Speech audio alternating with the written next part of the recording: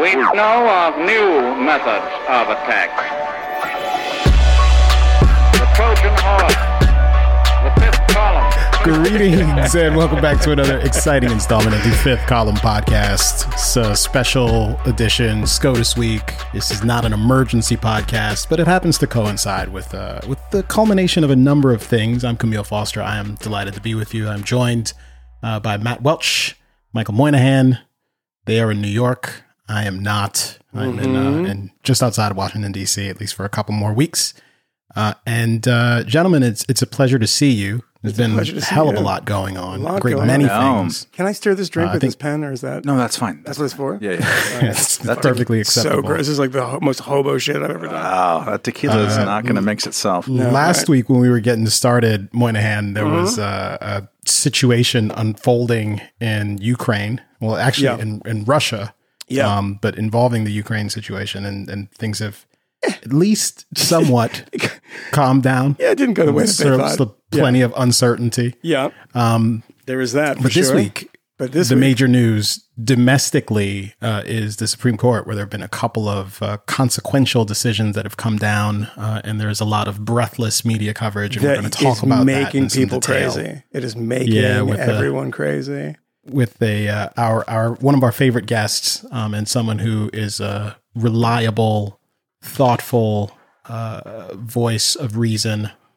See what I did there? Yeah. Who gives us some great insight.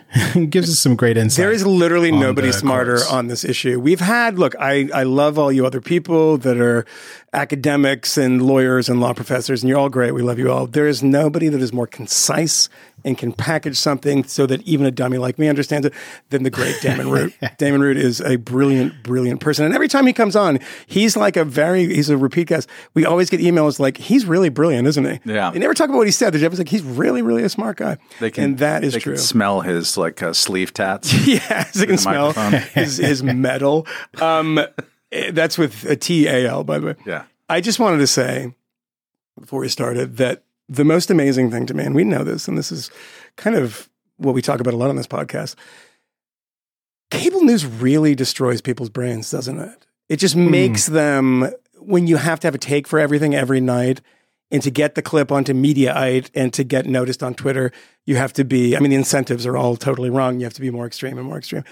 I cannot believe the level of stupidity that I've seen from these people that, and by the way, it makes and breaks people so quickly. Who is this, like Ellie Mistal, or do you know this guy? Yeah. Well, who the hell is this guy? He was a legal commentator on like the MSNBC weekend shows that I used to go on. Maybe Camille was on once or twice, like the David Gura stuff, the Melissa Harris Perry, Joanne Reed before she got Nightly. And they would have shows in which they would have people who disagreed with one another sit around and talk for more or less an hour. Novel idea. They don't, and he's one of the rising stars of that. He has kind of Don King hair, sort of like goes up, and it's white and gray. His ideas are not going to get him very far. And he's big and he's funny with a quip and whatever. And he's one of the stupidest legal commentators I've ever seen in my life. Yesterday. The Supreme Court, and this is in the Nation magazine, who I think are still, back at the office trying to prove that Alger Hiss was not a Soviet spy. The Supreme Court has killed affirmative action. Mediocre whites can rest easier. That's from Ellie Mistal. How do I say it? Mispronounce whites. Yeah, whites. Thank you. That is, and just his Twitter feed has been really something else. We should expand the court. That's all of his stuff today. Yeah. We have to expand. We're losing. We have to expand the court. So to me, by the way, that is very similar to Donald Trump losing and saying, I didn't lose the election. We got to recount it. We got to do all this stuff to just lose and lose gracefully. But we don't want to lose again in the future. So we have to stack the court. It's FDR tried it. It's not going to work. The one thing that I was really amused by was these dissents.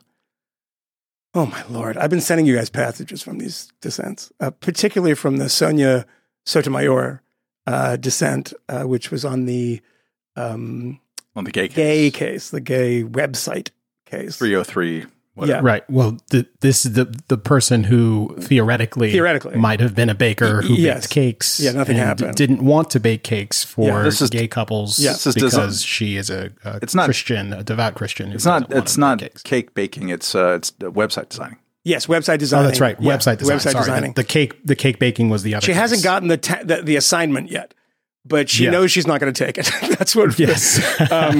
So Sonia Sotomayor wrote a dissent that was reading it was a descent into the stupidity of Sonia. I'm not joking. It was. I don't know. It was like a chatbot. AI wrote it in German and then Google auto-translated it into English. It was just completely incoherent. But I love that there's a terrible dissent. It's like by any measure, it's just very badly argued, very badly reasoned, really, really poorly written. And I love these words. There's a slate of about 4 or 5 words, and you know this, Matt, as a journalist, that the news media is going to come up with. The actual ruling, and much like the affirmative action ruling, the affirmative action ruling was very, very well rendered. I thought it was like, regardless of whether you agree with it, I thought it was well rendered, well written. Thomas's bit especially was really interesting. And it never gets that adjective, but this is the adjective that Sonia Sotomayor, the wise Latina, gets from Mediaite. In the dissent, this is the headline, Justice Sonia Sotomayor wrote a blistering critique. The Hill, Sotomayor blasts court in scathing dissent on same-sex wedding case. It's not about a same-sex wedding. It's about a fucking website. Like it doesn't exist for a wedding. Daily Beast. Sonia Sotomayor pens withering dissent in gay discrimination case. People magazine was my favorite. Sonia Sotomayor pens. It's always penning. Just write the fucking thing. Just typing the fucking thing. When the simple word, be Orwell about this. The simple word can work here. For AIDS or control Ving Twitter. A lot of control. Yeah. Pens stunning rebuke. Woof. A stunning rebuke. Withering dissent, scathing dissent, blistering critique. It is the laziest, flabbiest thing I've ever read. And this is so much wish casting from people like, oh man, we lost that one, but god damn, was she just withering and scathing. And it's like, we can read some bits of it when our friend Damon Root comes on in just in a few minutes. But that was not the sort of feeling I got from it. I don't know if you read it. I have read snatches of a lot of the dissents, and especially the ones that were citing facts that aren't true. Yeah, lots of those. There's an epistemic closure argument to be made, and I'm eager to talk. Is that the one that cited both? Because hers cited both the Pulse nightclub shooting and Matthew Shepard. Yes. When are we going to learn that those things weren't as originally advertised? Yeah. But Moynihan, you wanted to talk a little bit before we get Damon on about your little RF. Just one thing I wanted to say, because I know some of you will tune in for this kind of thing. Go back and listen to the last episode we did with the great Coleman Hughes, our friend, and as I said at the beginning of last episode, Camille's protege. He's a protege. I'm going to let you say that. It isn't true, but I'm going to let you say it anyway. Yeah, he's the protege. Like gnomes. Yeah, exactly. Yeah, and as I said, the protege has overtaken the teacher. And that annoyed Camille quite a bit. But there's no competition. Yeah, there's in my mind there is. And you're losing it, motherfucker. I'll tell you what, there's no issue that drives people in usually a reasonable space more crazy than we discovered than RFK. That really drives people nuts. They go crazy. And so I just wanted to say that on the next paid episode, you think I'm incentivizing you here? I will be addressing some of the concerns that people had. Some people... We're very positive, and nobody's on the fence about this. There's no middle ground. You guys both did great. Because it ended up Coleman and I jousting a little bit, and he was great. He was very. It was in a friendly spirit, except for one time I got really mad, and then I cut it out because I was just being a dick. I got to confess that. Tell them. I got to confess it. Tell them that. It's fine. I'm a Catholic. This is a Catholic podcast, is it? No, it's Jewish. There was a near apology even in that particular circumstance. Yeah, I was right. It's just I handled it wrong. I'm joking. I just like to get the comments on the WeTheFifth.substack.com saying like, I wonder what it was. I just got to get them telling. I wonder what he did. Yeah. I was in Long Beach on vacation, and thank you both. I'll just say this, by the way. Jeffrey Toobin is his favorite writer. Continue. And I was at Hialeah's house once again for Shabbat dinner, and this time I had the wonderful opportunity to meet her mother and father, who are fantastic. And the American? Israeli. American. Yeah. American. I don't know. Yael's the Israeli. Yeah. I'm accusing them all of dual loyalties. And Hialeah's dad was busting her chops for going too easy on me when I was on the Ask a Jew thing. He said, "Hey, there wasn't respect. Come on." You didn't, It was, didn't go after it was the embarrassing. Gentile. It was embarrassing. Yeah, you don't let Gentiles off like that. But he put the questions like, "Why do you think so many Jews and Orthodox Jews like this podcast? Why like your podcast?" And like I didn't have a satisfactory answer. Because we're friends of the Jews. I mean, yeah. I have very consistently referred to myself as the Oscar Schindler of Bedford-Stuyvesant. I will review the whole, not Bedford, though. I am a saver of Jews. In a modern context, I mean, it's not like the war. I'm just like they don't have a swipe on their card on getting in the subway. Right. I'm like, let me swipe through. It's Schindler-like, but not. The situation's different. I mean, if I was in that situation, I would have had a factory that I would have like saved people. Yeah. I'm on the wall at Yad Vashem. I mean, I wrote my name in like a ballpoint pen. But you are definitely equally brave and selfless. Of course. And that's what's really important. among the righteous of now. Amen. Actually, Amen, Camille is among the righteous now. You know why? That's true. Because we were leaving my apartment one time. I think we've told this story. Recording the podcast at the very beginning of the pandemic. And, Williamsburg tapes. And we were very, deep in our cups. And Camille yelled at somebody who was yelling at a Hasidic Jew in an anti-Semitic way. Is that true? You don't remember that? I barely remember. Vaguely. Wow. Was that superheroes don't remember? Was that the Nancy snoring on the podcast? It's just a regular day for me. Yeah, it was just a regular day. Oh my gosh. Yeah, Camille, how many Jews did you save today? hey, LBJ, how many Jews did you save today? That's different. Me. Yeah. So anyway, I'm glad it took us 10 minutes to go completely off the rails. Yeah. Well, but we'll just talk to Camille about affirmative action. Yeah, but Yeah, he's going to do such a victory lap. It's great that he's pacing himself. He's just sitting there going, "Yeah." He's You do understand, Camille, that from some of the stuff that I've read today, beyond like we have to pack the court and we have to assassinate justices or whatever they're saying, is that racial justice is over. You got a fancy new in job. America. Ketanji Brown Jackson. I always want to say Ketanji Jackson Brown because I think of Jackson Brown and like. Daryl Hannah and the Doctor My Eyes. Yeah, all that stuff. But Doctor My Black Eyes. Wow. That's not a race thing, by the way. Look up what we're talking about. I think Damon came in. When Damon Root comes in, he'll know exactly what we're talking about, Jackson Brown. I was going to ask Camille about the victory lap and about how happy he was discovering what I discovered on the internet tonight, that there is racial progress is done in this country. Freedom is now only for mediocre whites, according to Elie Wiesel or Elie Mistel or whatever the hell his name is. Brilliant mind, that one. But we'll get to that because what we should get to first is the fact is when I was throwing back to Camille, the great Damon Root came on. Our very good friend Damon Root, the Gigi Allen of Supreme Court watchers, right? That's what he calls himself. I'm gonna sleep on the train tracks tonight. Hopefully, I survive. Writer, author of numerous books about the courts, Overruled, A Glorious Liberty, both of which I've owned and I've read. And I enjoyed thoroughly. And Damon, as always, it is great to have you back with us. I'm sure you've been paying a hell of a lot of attention. I'd love for us to try to talk about all three of the cases that are getting a bunch of attention this week.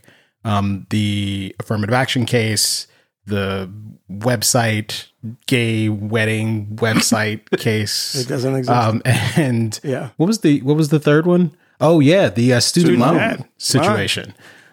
Which is interesting to have resolved this week. The trifecta, according to some, is representative of an extreme reactionary right-wing takeover of the courts. It represents a profound change in America, according to many. And as Moynihan mentioned earlier in our recording before you jumped on, there are lots of people calling for many things, including court packing again. Yes. We've heard a lot of this before, Damon. What is your take on the state of the court? Is this a radical right-wing takeover? Is it something else? I mean, these particular decisions do seem to be getting decided across along partisan lines. But what are people missing, and what are they getting right from your standpoint? Well, I mean, these are 6-3 decisions, Republican appointees 6, Democratic appointees 3, so it does break down that way. But none of these were big surprises, I don't think, to anyone who was looking at these cases or followed the oral arguments or just had a sense of where different kind of judicial perspectives were coming from. Clarence Thomas, he's been gunning for affirmative action for decades. And he's had this long, very influential intellectual campaign, and he's influenced generations of conservative lawyers, judges, lower court judges, people who are now his colleagues on the Supreme Court were reading him, 20 years ago in affirmative action cases. So it's the come to fruition of some ideas, on that issue. So.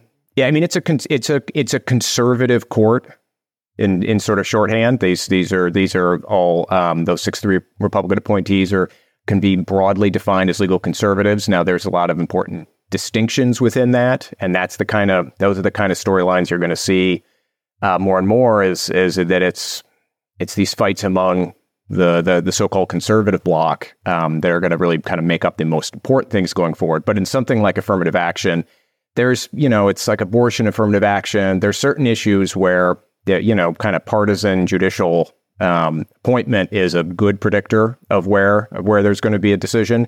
And so there's a lot of talk about how it's just, the conservatives marching in lockstep, but, it's the Democratic appointees are kind of marching in lockstep in these cases also. There's just 3 of them. And certainly the balance of power has changed. The Trump got some appointments that changed the court. Ginsburg dying, Ginsburg perhaps not retiring when she could have ensured, like Breyer did, that she was replaced by someone who thought more like her. There's all these things that go into it. And so it's a takeover by chance in a way, you can't, some of these factors you can't plan for, that people die and how presidential elections turn out and who controls the Senate at a given point and things like that. All those factors play into it. Anthony Weiner, most importantly. Dave, let's, there's 3 cases the 10th justice. I mean, I referred to him that when he was in the House. Yeah. I was like, he's the 10th justice. There's 3 cases. We want to talk about all of them because they're all incredibly important. Let's stick on affirmative action for a moment. And, as you said, nothing surprised anyone here. We knew exactly what was going to happen. We've all heard Thomas talk about this stuff over the years, and his writing on it, which I said earlier I thought was quite good. A lot of conversation has turned to the dissents, and we are now, for the first time, particularly in something that is race related, seeing Ketanji Brown Jackson write, and obviously she recused herself on the Harvard part of this, but the other one was UNC that she did not, and she was speaking towards that. There was a lot of criticism of her, and I shared a lot of it when I was reading her dissent. What did you make of her dissent on the affirmative action stuff?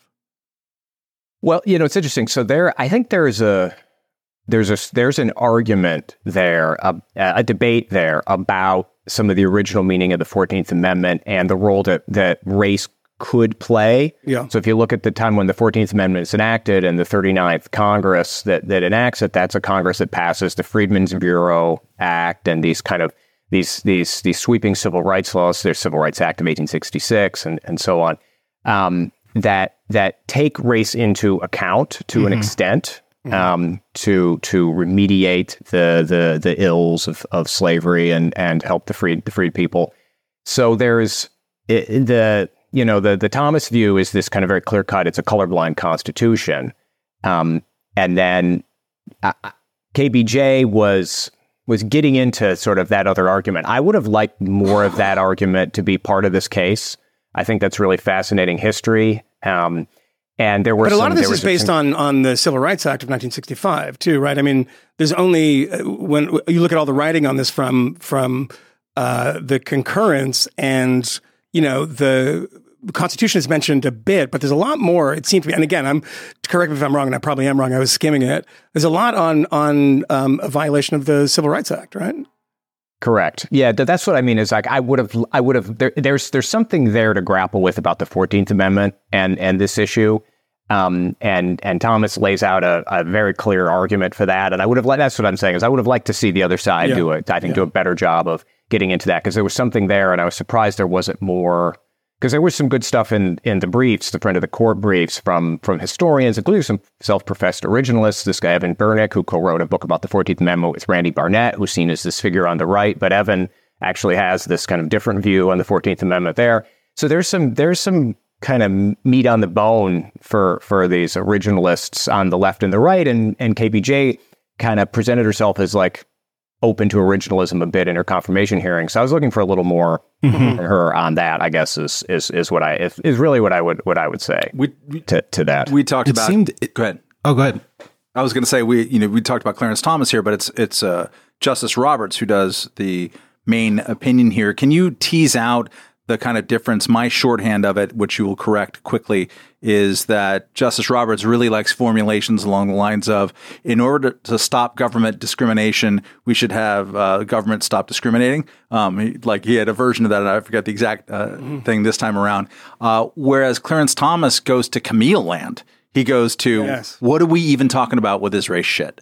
Can you talk about the difference there, and also the difference of the kind of voting heft? Does the opinion count more than the concurrence? How does that work out, like now and in the future? Well, Thomas, I believe, fully joins the majority opinion, but then writes a separate concurrence to argue with the dissenters, and then to also kind of lay out his own thing. And the way these opinion assignments work is whoever is in the majority, the seniority on the winning side gets to write the opinion. So the chief always outranks everybody else. So he may have just been like, "Sorry, Clarence, you got the Second Amendment last year, and I'm taking this one." Because this has been a long-standing priority for Roberts too, going way back. He has that, the way to stop, discriminating on the basis of race is to stop discriminating on the basis of race. He calls it divvying us up by race as a sordid business. He's actually got a lot of these kind of quotes you can pull out on this issue. So it's something, he represents that kind of conservative legal view that's very critical of affirmative action on constitutional grounds and policy grounds all the way through. Thomas brings a lot of interesting stuff to all of these race issues. He's called an Uncle Tom and criticized in all these ways, but he's got a, there's no justice who's written more about race and talked more about race than him since Thurgood Marshall. And Thomas is, he's this guy who is steeped in Malcolm X, says he's owned every speech of Malcolm X, has this actually kind of very dark view, no pun intended, of American race relations. He's sort of like, if race could ever even be eliminated, which it probably can't be, or racism, and he sort of sees it all as like, well, the arguments that that were made for slavery were for the good of the black man. So these sort of, he has this point of view that's sort of like, just don't trust white liberals when they come bearing gifts, because they're our enemy, and they have been, and that kind of comes out again and again in his writings and his views on this. So he's bringing something very interesting. Legally and historically to this conversation. I wonder, and I don't think it's possible, because I think that people that attack Thomas for being, an Uncle Tom, an empty suit, somebody who never speaks up during any deliberations, etc. Although you read his concurrence from the bench, right? Yes, he did. And it's really interesting, too, because the people that tend to look at this stuff, and I think, Damon, you're probably one of them, I was surprised, a guy whose stuff I really don't like, Corey Robin, the left-wing academic, wrote a book on Thomas, and, he's going to attack Thomas. And he ends up saying, well, he's a really interesting legal thinker, too. And here's why. He goes through all the things he disagrees with. But, and again, I skimmed the book because I was just obsessed with the fact that Corey Robin, of all people, would say that there's actually some heft to what Thomas is saying. And when I was reading, I thought his was really wonderfully written, wonderfully rendered, as opposed to all the dissents that I read were just real clunkers. And I don't think, is there any possibility that people will look back on Thomas as, consequential, of course. We know he's consequential, but consequential because he's a consequential thinker and an interesting thinker on race. That's the thing that strikes me the more I read directly from his pen.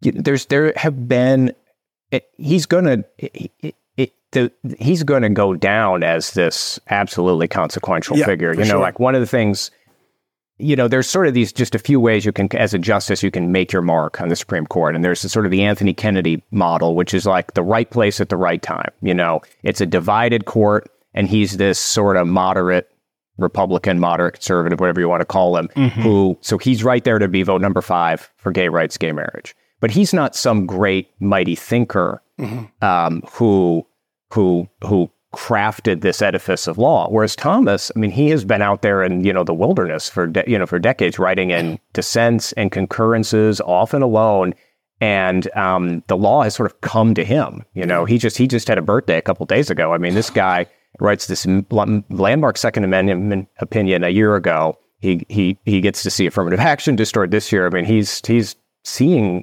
his long-term legal goals really come into play, and his influence.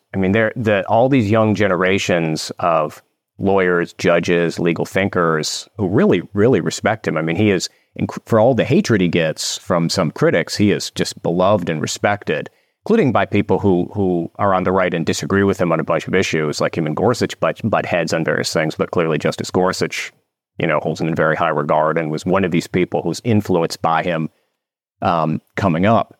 But one thing that's interesting about this sort of more thoughtful response to Thomas is there was I hate to even bring up Jeffrey Toobin at all, especially when you're on a video call like we are here. But Toobin a few years ago, he wrote this this idiotic piece. I think it's for the New Yorker, where he was like, well, Thomas is asleep. He's literally asleep at the bench. He's not paying attention. And like a bunch of people, I was one of them, kind of pointed out, like, we've been to the Supreme Court too, Jeffrey, and like he's awake and he's sitting there and he's talking to Breyer, who's right next to him. They're talking to each other the whole time. Turns out that Thomas is feeding questions to Breyer, which is what Breyer tells us, that some of these questions are from Clarence. They're poring over law books together. He's very sort of active, but he wasn't asking questions. And there was this law professor, I can't think of her name, who wrote this piece about that, but like in a law review. And it was sort of like, that reminded me of something.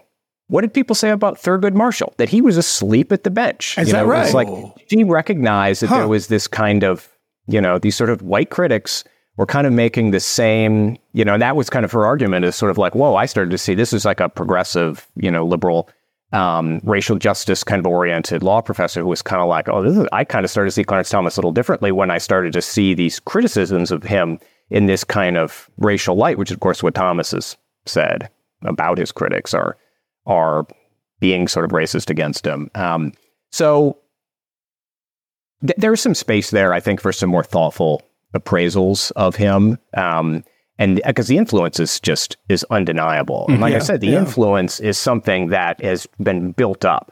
He's just laid down this sort of case law, and now it went from the solo dissent to majority opinion, or his views are being reflected in the majority, like in affirmative action and abortion and other issues, where he just gets to write a kind of a fiery concurrence and someone else writes a majority opinion, but it's like he's kind of the guiding figure.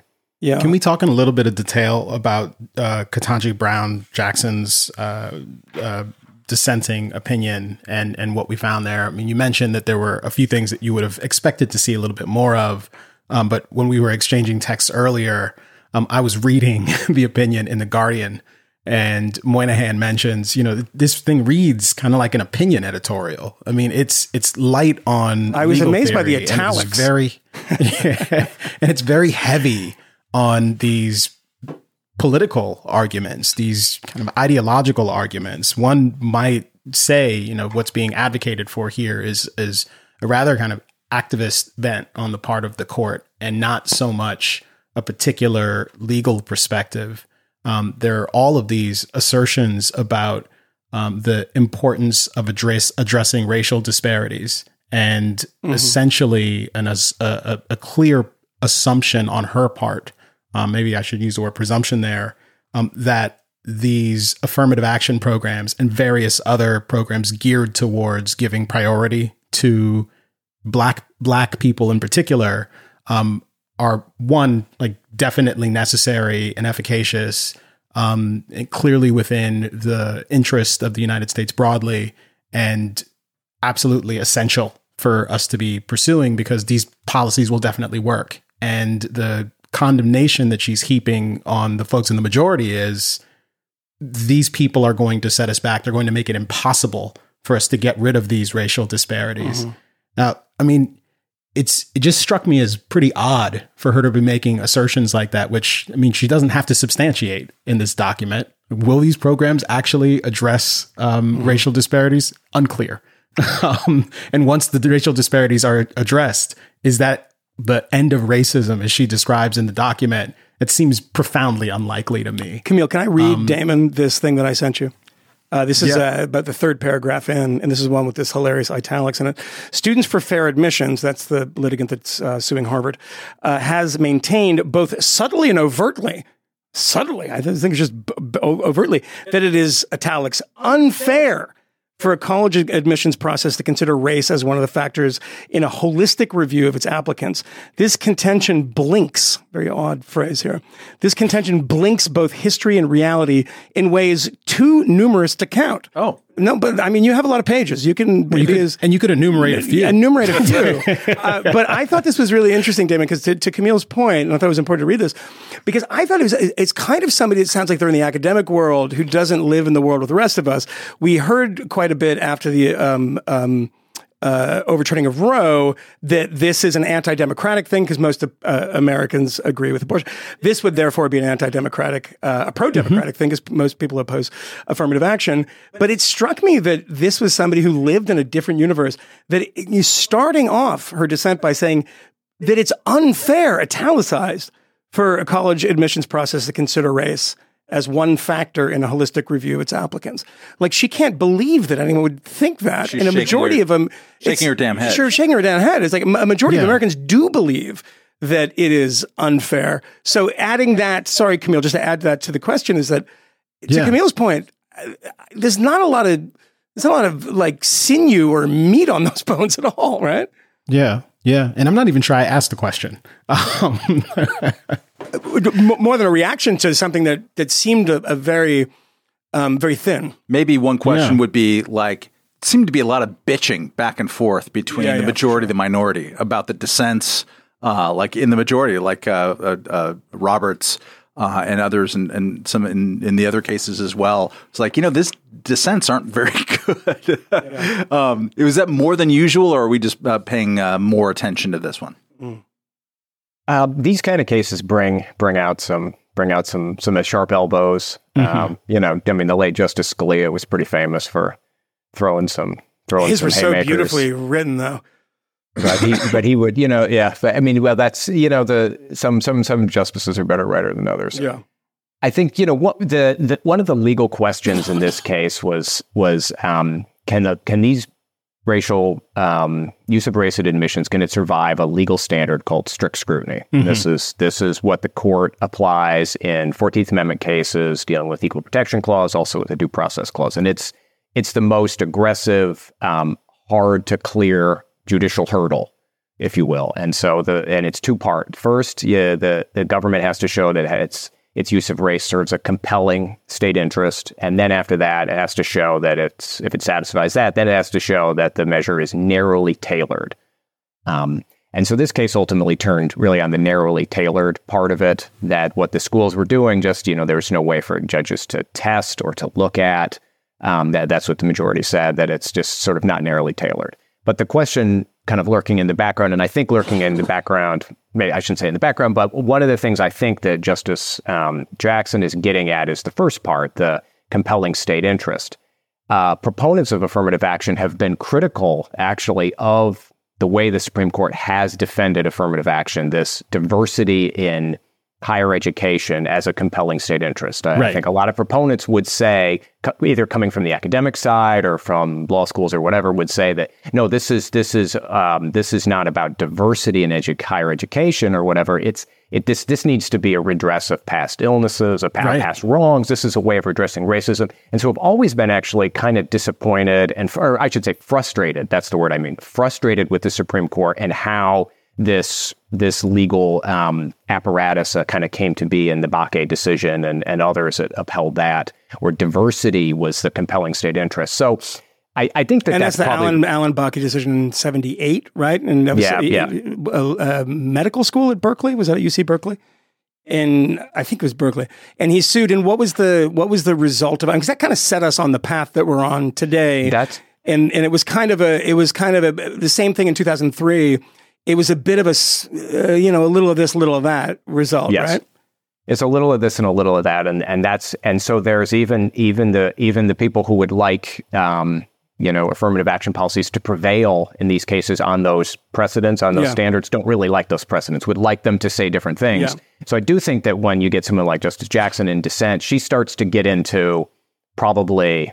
I'm not trying to read her mind too much, but it's probably getting into like, well, these sort of racial ills, that's really what this should be about, and sort of getting into sort of that stuff. So it's at that point you've lost anyways, so you might as well, but here's how it kind of should be done. And maybe it wasn't the most eloquent version of that, but I think that explains maybe part of what we're talking about here, which is what feels like I don't want to say disconnect, but it doesn't. Not everything felt responsive to some of the questions at the core that the majority was dealing with. I mean, and the nature of the complaint as well. I mean, the reason this complaint is brought is because particular people are saying we are being discriminated against because of our race. And in her dissenting opinion, like, she just kind of waves her hand at this concern and suggests that this isn't a problem at the North Carolina policy. And she wasn't involved with the Harvard case at all, which I suppose is a bit convenient for her, because in that case, it seems that it was a little more explicit. The fact that race was a deciding factor for a lot of kids getting into the school. And it's worth taking a look at exactly how that affirmative action program worked, at least in practice.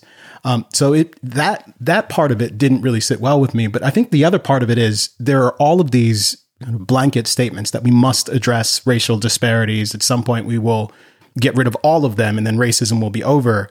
Except she's not actually interested in getting rid of all of them. The only racial disparities that she points to, and she points to a number of them in all kinds of contexts that don't seem to necessarily be related to one another. She just insists they are. But she's only interested in the disparities between blacks and everyone else, or black and brown people and everyone else. The fact that these disparities exist in other contexts, that Asians, quote unquote, outperform their white counterparts. And when we look at, like, say, median income, for example, for Asians and whites, the gap between Asians and whites is bigger than the gap between whites and blacks. She's not interested in addressing that. That is not a result of racism, apparently, which we know because she informs us. There's just something that's obviously very arbitrary about this and highly selective, and seems to, whatever your interest in trying to ameliorate these past wrongs, like, it is obvious that this isn't a matter of equal protection. This is a matter of special concern for particular people, which necessarily is happening at the expense of other people. And she won't acknowledge that. And she won't talk about what that actually means, why that's okay, why that's justifiable constitutionally.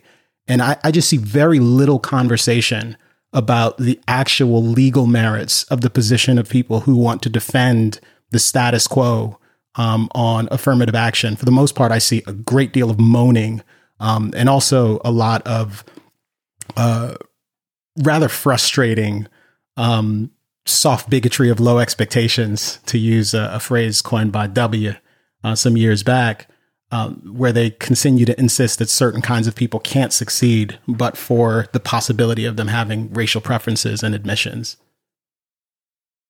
Again, there's no question in there. She's just kind of doing stuff. I will say one thing, and I don't know if you read the first footnote in Justice Roberts. It was the first one. Yeah, where I think it was the one time it seemed to me that she got into numbers and was talking about UNC, which she has to talk about because she recused herself from Harvard. And she says, well, like the numbers here shows that this is a total fantasy. And he rips her to absolute shreds. I'm not going to go into any detail on this, but I would recommend people look for the Roberts opinion and look at the first footnote, which starts Justice Jackson attempts to minimize the role that race plays in UNC's admissions process by citing these numbers. And he's like, this is totally ridiculous. And here's why. And it's fairly convincing. I mean, it's actually very convincing. And it just seems to me, and I don't know if you get this sense too, Damon, but that a lot of this stuff is, I don't know, for lack of a better phrase, I hate to sound kind of flippant about it, but the dissent seemed very emotional in the sense that like, this is about racism, this is about the past, we have to correct these injustices, and what are you going to do about it? The thing that people don't, I think, address, and I don't know how one does address this. Number one, this is a different case than it was when Senator Day O'Connor said, 25 years from now, this is in 2003, I think. I said 25 years from now, we probably won't need any of this stuff. Well, that was a bit optimistic, wasn't it? And, the Bakke case is in 78. So everything's changed by this because now we're talking about Asians quite a bit. The Harvard case is almost exclusively about Asians, right? I mean, everybody else gets, wrapped up in that when they break down the numbers of who gets in and who doesn't. Look at those numbers. They're absolutely stunning. They're absolutely stunning. And, but that sort of thing is interesting because when we talk about these cases from as far back as 78 or as far back as Lyndon Johnson's famous speech about, starting, not everyone can start the race at the same place and expect to finish in an equal way. And that is, what was that, Damon? 67 or 66? Maybe, was it 65 maybe even? Do you remember the year of it? Definitely in the mid-60s. It's mid-60s. It was around there. So it's a long time. And so we have had programs for a very long time. And what we're talking about now is getting people into university and helping them succeed because of historic racism, because of worse schools, et cetera. The thing that we're missing at this is we're starting up here. We're starting at the college level. And we're still having the same fucking problems in 2023 that getting qualified students of different backgrounds has become difficult, and therefore we need programs like this. I'm not saying any Judge Jackson says the same thing. Everybody on MSNBC says the same thing. We need this, we need this, we need this. Does anyone stop to say, well, what is actually the root problem here? We're not preventing the cancer, we're treating the cancer. We're not preventing the cancer. It's not like there's a plant that's spewing up black smoke and giving everyone cancer. Let's shut down that plant, maybe. We say, no, let them all get cancer, and then we'll kind of treat it when they're 18.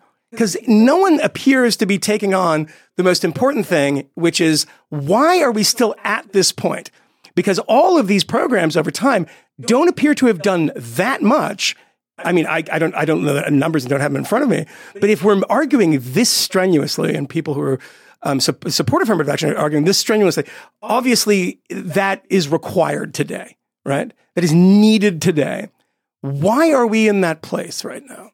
And I know this is not the court's business as such, but why is no one stopping and saying, okay, all right, we'll have this argument, but why are we having this situation where we need that 10 fingers up as newly graduated seniors? And also at almost exclusively elite institutions. I mean, Jane Coaston had a decent point earlier today or yesterday on Twitter, just that the vast majority of colleges accept everyone.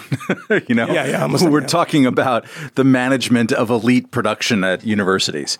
And of course, there's going to be vicious fights over that, as there are in New York City in K through 12 public schools. Yeah, absolutely. Vicious fights. Which, by the way, kids know about in public schools. Literally, I saw someone tweeting about this. Kids say, oh, if you're trying to get into one of the elite schools, that you're probably not going to do so because you're white. This is what happens. 15-year-olds are saying this. No joke. 14-year-olds are saying this. This is part of the culture. We understand this. I just think that's a poisonous part of the culture. Damon, I don't know if you've detected a question in any of that that you want to address, but if not, I have hop in. But if not, I have an actual question. Fire away. All right. So what is the effect? Right? We banned the Supreme Court level affirmative action in K through 12 schools. I think in 2007 or 8 or sometime around there. Now it seems to be banned at higher education. What does this mean? Does this mean that the set-asides in your local city council for 15% of all city contracts have to be to minority or women-owned businesses, that we can't do that anymore? What does this mean for affirmative action in America in places that are not fucking Harvard? Well, it means more cases, more lawsuits. They're all vulnerable to lawsuits from now on. Every one of those things that has to do. I would say things are more vulnerable than they were. I mean, it does depend. You know, the reason that these were 14th Amendment cases, although the Harvard one was actually a Civil Rights Act case, sort of originally, but they both were 14th Amendment cases, is because one's a state school, and then the argument was because it receives, even though it's Harvard's a private school, receives government funding, therefore the 14th Amendment applies. So when you're talking about state action in any component, you have the 14th Amendment, you have this aggressive use of the strict scrutiny test for racial preferences in education. So some of the logic of that can start to be applied in these other instances.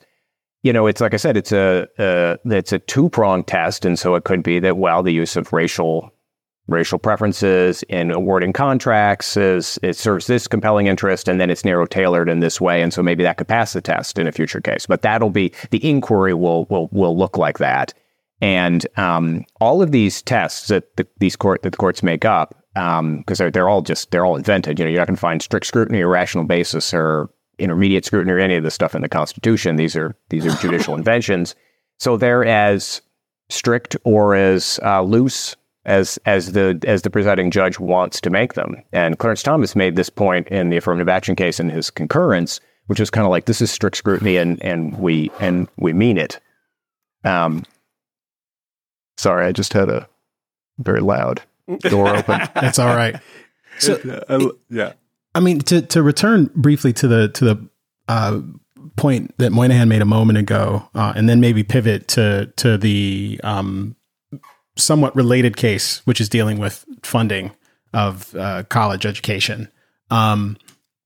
It does seem like the dissenting opinion that has received the most attention here, she does lay out a root cause. It's white supremacy. It's just kind of the foundation of the country. It's the notion that at some point there has been racial discrimination. It persisted for some period of time and slavery, and that those things are to blame for all of the disparities that we see in the world. And we just need to try harder. And by talking about the origin of this and acknowledging that all of this is a result of white supremacy, we can somehow mystically overcome this problem in that particular way. And what I see when I read it is just this profound, almost determined incuriosity. Like, there's no recognition of the fact that this is fundamentally enormously complicated, that the things that actually are responsible for contributing to the disparities that exist today in education versus healthcare in particular contexts are likely going to be radically different factors. And the actual things that are likely to bring about better outcomes might have absolutely nothing to do with anything government can do. And one of the clearest examples of the disconnect between the stated purposes of policies like affirmative action and the actual way that they work in reality is to pay attention to who is actually taking advantage of these programs. And at Harvard in particular, like, there have been studies and papers written that look at the fact that something like maybe half or 2/3 of the quote unquote black students who actually end up going to a place like Harvard are people like me. Like, it's first generation quote unquote black people who come from the Caribbean or who come from Africa. And it's not native born blacks who have been through who have a particular pedigree in history, who have been kind of systematically disadvantaged by white supremacy. Like, your policy isn't actually working in the way that you imagine it is, but you continue to perpetuate it and continue to insist that all of these people are capital B black. They're all the same, and they can't really be differentiated between from one another in much the same way Asian students can't. And as a result, we have too many of those Asians. We don't have enough of those blacks. Just get me some of them. Like, anyone who believes that this is actually going to solve these problems in the long run and lead us to a utopia free of racism is simply not being serious. And I think that the broader concern about the 14th Amendment, about this principle of equal protection under the law, like a law that is not a respecter of persons, which I think is fundamentally different than kind of colorblindness as a legal goal or as a fundamental principle, is actually really important. And it does seem like it can be meaningfully jeopardized by having there be this current of a political commitment or a philosophical commitment to equity and racial parity in terms of outcomes, as opposed to a real commitment to equal protection. So I think that represents a really profound and a philosophical discussion and debate that ought to be happening. But I don't see much of that. I mean, most of the coverage that I've seen, Damon, about all of these cases, like, seems to be like red team versus blue team. It's these like really kind of thoughtless, oftentimes completely devoid of any kind of real jurisprudential analysis, like summaries of the case. Like, this case has been decided. It is a victory for conservatives, and it is a profound loss for Black Americans. And it's just preposterous. Are there not people who kind of sort of look like me who find the decision that was made in this particular case like more than satisfactory? Like, this is a good thing? Are there not plenty of people who don't consider themselves conservatives, who feel as though they'd been disadvantaged by these policies, who aren't celebrating today? There's plenty of that. And I wish there was a little bit more thoughtfulness and curiosity amongst the journalistic class who are supposed to be covering these stories and who, for the most part, seem completely disinterested in the actual legal nuances of things, which perhaps it's just where we are. I don't know if that's something that you see changing, Damon, in the way that these stories are getting covered, or if it's kind of always been this way. I mean, I think it's getting dumber for sure. The people have asked me, isn't late June, isn't that like a cool time of year for you? Because there's all these big Supreme Court cases are coming out. I'm like, oh, I hate it. I mean, it's just so many idiots. It's just like, why am I wasting my time reading these opinions and thinking about them? Because every moron, on the internet is beat you to the punch. Now, the mainstream press, I mean, it used to be bad enough when it was like the Slate kind of opinions, but like that stuff has migrated, all over the place, that kind of level of stupidity. So yeah, I think you're right that it's gotten the kind of horse race kind of aspect of it, and the real, you see all like the Trump judge this and that, and I've spent a lot of time being critical of Donald Trump, and I've been critical of a lot of his appointees, but like, shorthand like that tells you something sometimes, and it like really makes you dumber other times because you totally miss all the things that are really going on.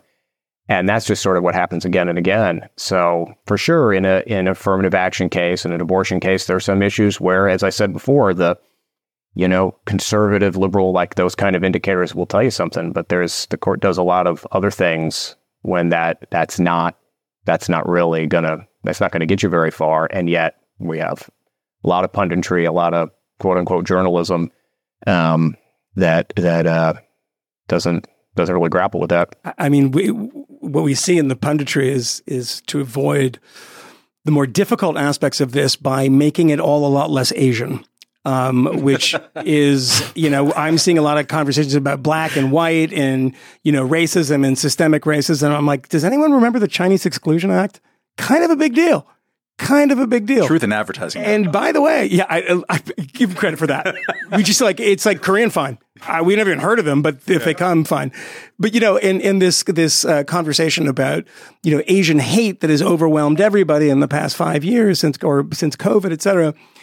And, the hard case is a case about Asians, and a lot of the affirmative action things are about Asians.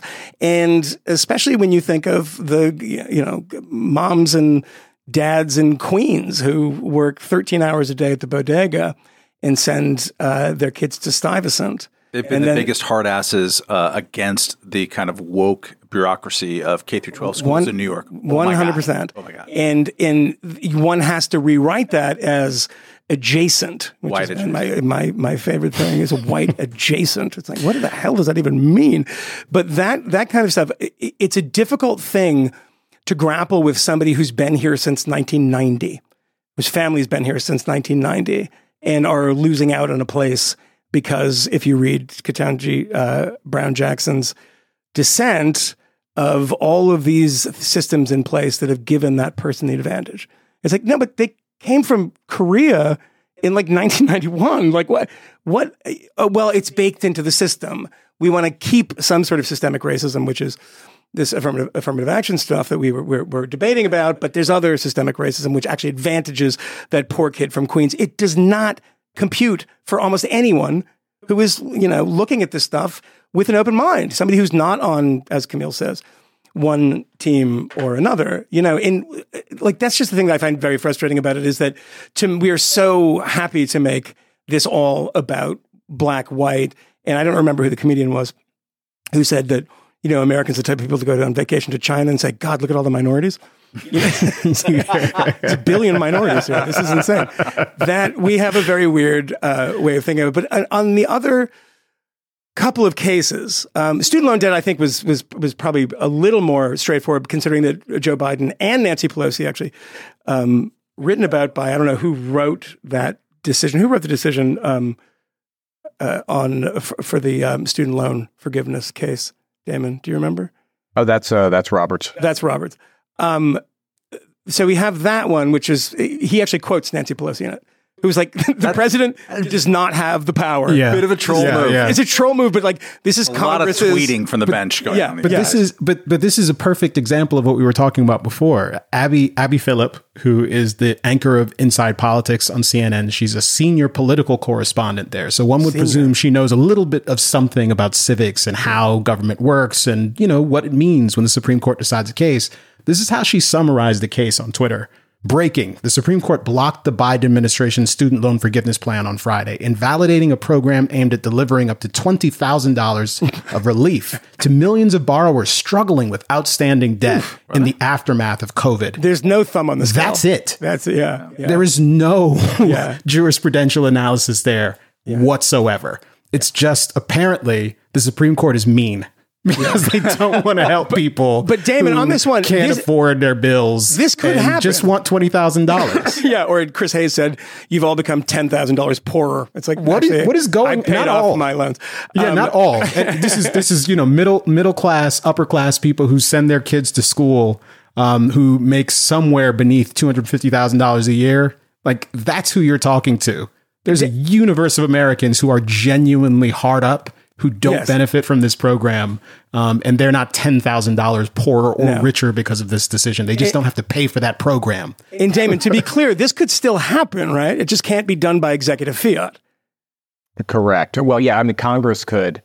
That sort of was the question at the heart of the case was, is this something that Congress actually authorized under this law, the HEROES Act? That, which is 2001 or 2, right? Yeah, this is this. Yeah, it's 2003. I think it's a post 9/11 law. But the thing is when students. I first heard that justification for this, I wouldn't have been surprised if this case had come out differently, because one of the things that you see again and again is that in the realm of executive or presidential power, if presidential power can be tied to national security, commander-in-chief, then the Supreme Court tends to be like, okay, which is what Trump did on a lot of the tariffs. Yeah, give you a little bit of leeway on that. And so the HEROES Act, I don't have it in front of me, but it has some very sweeping language in it, which is sort of any, national emergency. It wasn't just 9/11. I mean, the purpose of that law was people impacted by 9/11 get a pause on their student loans or whatever.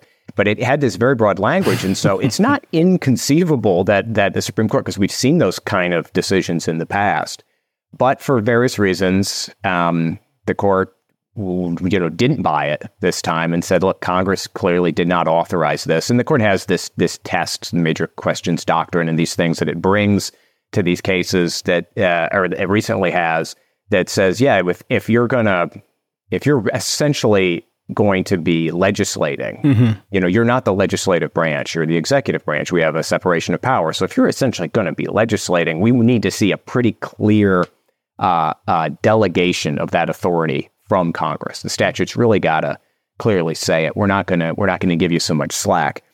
And so this was a pretty firm decision along those lines that Congress didn't authorize this. We're not going to give you the benefit of doubt. We're not going to give you that kind of leeway. And that's it. And so if Congress had passed something like this, that would be fine under this analysis. Or maybe if Biden, because I think Biden, I didn't get a chance to see it, but I guess he gave a press conference today where he said something like, well, there's another statute we can, we can. We're use already for this. working on it. Yeah. And, maybe that's the silver bullet. I don't know. Yeah, and then God save the king. God save the king, and then he went to Nicole Wallace's house and walked out. Yeah. So this is a case about these that there's a branch that passes the laws, and then there's a branch that forces the laws. And when one branch is doing the other branch's job, the Supreme Court has said we're gonna look at that. We're gonna look more closely at that, and that's something that you've seen. The quote unquote the liberal justices have felt that way. One of the things that in this case where I was pretty sure that Biden was doomed was in the oral arguments. The Chief Justice, he's going back and forth with the Solicitor General, I guess it was the SG or some government lawyer, and said, this kind of reminds me of a case we had a couple years ago under a different administration, the Trump administration, about the deferred arrivals, the DACA program. And he said, we said Congress didn't authorize that, and we smacked that down. And it's like, okay, that's kind of game over at that point when Roberts is like, this reminds me of what we did to Trump. And, Roberts had some different company in that case than he had in this case. And so, so you have a conservative court, yes, and maybe politics are a deciding factor in some of their decisions. But then you have these liberal justices, and our politics factors in some of their decisions too, and not just law.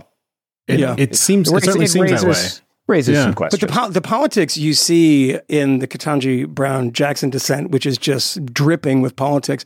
I look at this. I just did a search in this Biden v. Nebraska case, and there's so much politics that you could put into this, right? That have nothing to do with the jurisprudence. And that's what I saw a lot of in the Jackson dissent. Because, one of the things that you could say, and this sounds like a crazy thing to say, but it's a political point. You could say that, just forgiving all this debt for as long as we have has been inflationary. It's putting a lot of more money in people's hands. Economists are making the argument that's inflationary, right? It's a bad thing to have inflation. It's nothing to do with the case. But it seems that you can only do that when it comes to race. When it comes to race, you can make these elaborate I said to Camille today, and both of you today, I said, half of this sounds like a Root editorial and not like something that is leaning on the jurisprudence of the past. I was so kind of depressed by it.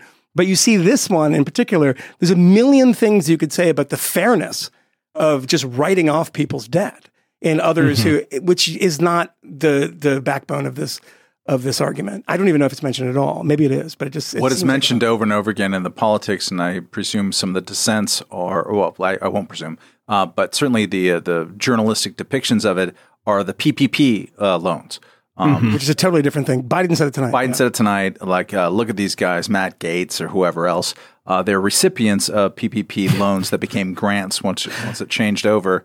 And that was a congressional authorization. And the case before the Supreme Court, Damon will correct me where I'm wrong, was about whether the executive branch could do a thing as opposed to Congress doing a thing. It is such like a crazy non sequitur from the beginning. And yet we feel like we're ready to go and just jump. It was built in from the beginning that they would be forgiven at a certain point too. Yes. That was part of the architecture of that particular congressionally passed law. I have a certain amount of not depression, but sort of like fatalism, Damon, about the enthusiasm for which politicians from both parties are proposing laws that they know are unconstitutional.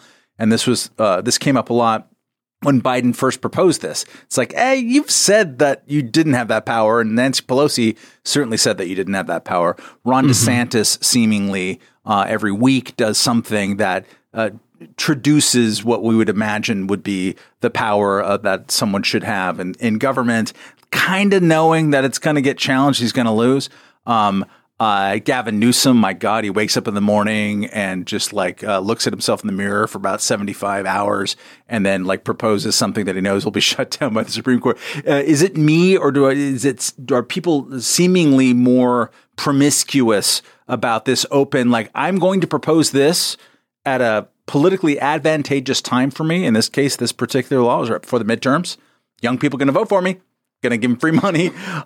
Then like, bitch about it, the Supreme Court is illegitimate because ProPublica told me so, kind of thing afterwards. Do you feel like people are being more loosey-goosey about kind of introducing blatantly unconstitutional things, or is it just me being cranky and old?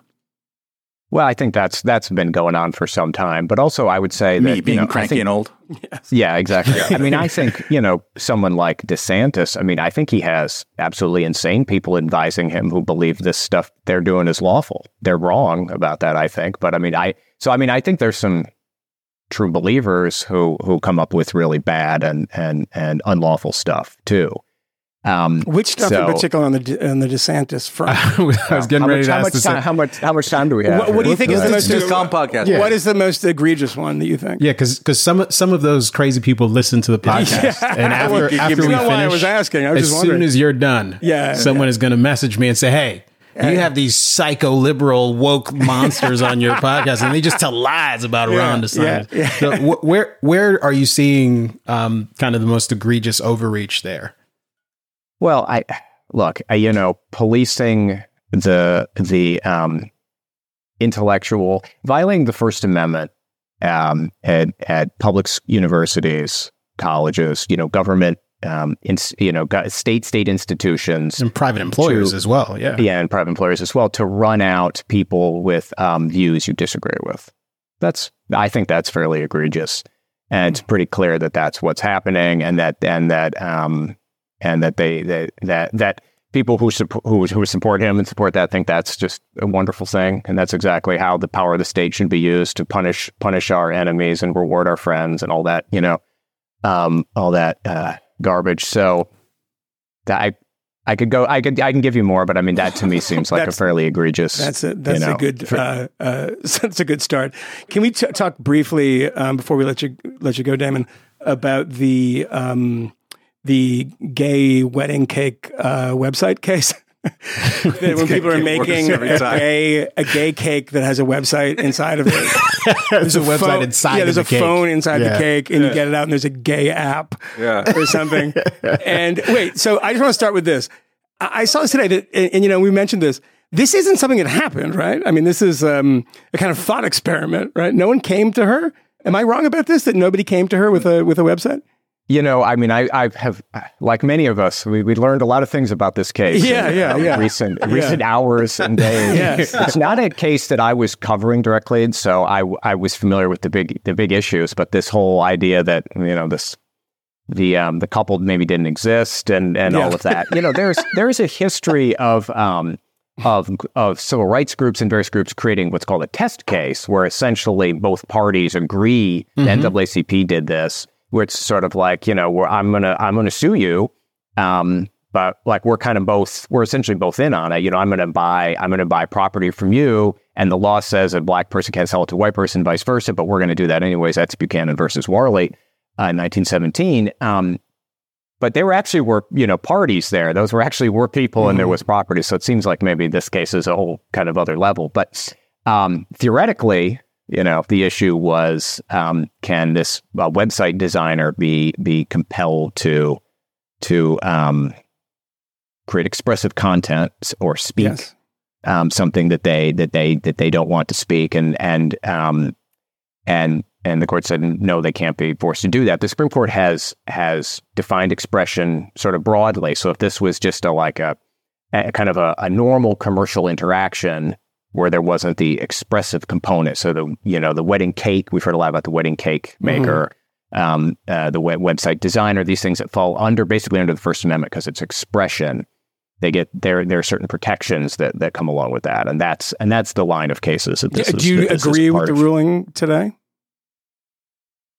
I'm not sympathetic to the website designer personally, but free speech cases are full of really unsympathetic people. Generally, that's how this kind of law exists, and so that's sort of the argument, is that at the kind of the ugly speech and those kind of things get protected. So I mean, I see the First Amendment argument for it. I'm not sort of cheering the outcome. I'm not sympathetic. Yeah, I think the Gorsuch ruling here was really interesting and actually quite well rendered, particularly because he goes absolutely insane on the Sotomayor dissent, which is very, very funny.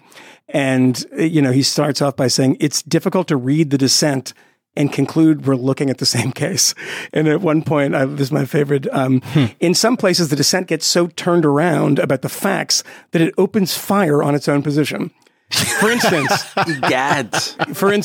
while stressing that a Colorado company cannot refuse, quote, the full and equal enjoyment of its services based on a customer's protected status, the dissent assures us that a company selling creative services, quote, to the public does have a right, quote, to decide what messages to include or not to include. But if that were true, what are we even debating? That was the Gorsuch thing. So the thing that when I'm hearing these conversations, I've talked about Elie Mystal or whatever, who said, this is Plessy versus Ferguson. So it's all over again. We're back to Plessy versus Ferguson. And I couldn't believe it took him that long to get to Plessy versus Ferguson. True. But it seems to me that the distinction that is being elided here in all these cable news conversations, and I'm very much with Damon on this. I'm not sympathetic to this woman at all. But it is the difference, and again, correct me if I'm wrong, Damon, here, is that she cannot refuse to provide services for this person based on their personal traits and their immutable characteristics or their sexual preferences or whatever. But the actual, let's do a website that has this message in it, she can, right? So is that that's the difference, right? Yeah. So she would have to sell website services, but can't be compelled to this particular expressive speech that's part of it. You can't if somebody comes to you as a website designer in Brooklyn and says, hey, I'm Fred Phelps Jr., GodHatesFags.com, I want to update it. And you say no, right? You can say, yeah, I don't want to do that thing. And say, well, no, one is bad and one is good. I understand that that's basically the argument people make, that one is. I'm not even sure, actually, because if it's just like renewing a website domain. Yeah, I don't know. But just redesigning it. Redesigning is different, I think. Yeah, because the design is not very good. Interesting. Damon, didn't you do a piece like this about tattoos at one point? Like compelling tattoos, or am I just inventing stuff from my favorite there's dreams? A whole, there's a lot of First Amendment stuff about tattooing, where tattooing hadn't been, this is actually, tattooing was one of the early kind of expressive conduct expansions of the First Amendment, or it's one of the areas where that happened. So, tattoo parlors are a classic thing where the town doesn't want it. So they just use any kind of normal zoning or just kind of basic regulatory obstacles to kind of keep them out or push them off into some, you can't be in the center of town. You got to be in some far-flung industrial region where there's no foot traffic or whatever, basically harass. No problem with this. Go on. Harass, but, essentially using state power to harass a business owner because they don't like the kind of business. And that stuff basically all can pass muster. There's a whole, we were talking about strict scrutiny earlier. There's something called the rational basis test, which is that when a business owner says, well, I think these regulations are unfair. They don't make any sense. They're arbitrary, capricious, whatever it is. And I'd like to, go to court and challenge them. The courts basically put the thumb on the scales in favor of the regulations, the rational basis test, which is just extremely deferential. Strict scrutiny is so judicially aggressive. Rational basis is extremely judicially deferential.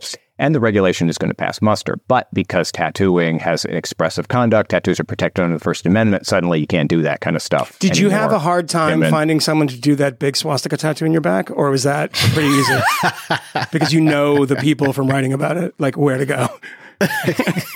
Well, it's Garing tattoos in the upstate New York. connections you can make on the dark web these days, Michael, are just fantastic. It's one of the good swastikas, not the bad swastika. Yeah. No, it's the reverse one. It's about India. Yeah. That's why I love when people say that. It's an Indian. It's an Indian symbol. It's like it's also the Nazi symbol. The G.G. Allen phase. Outlaw scumfuck.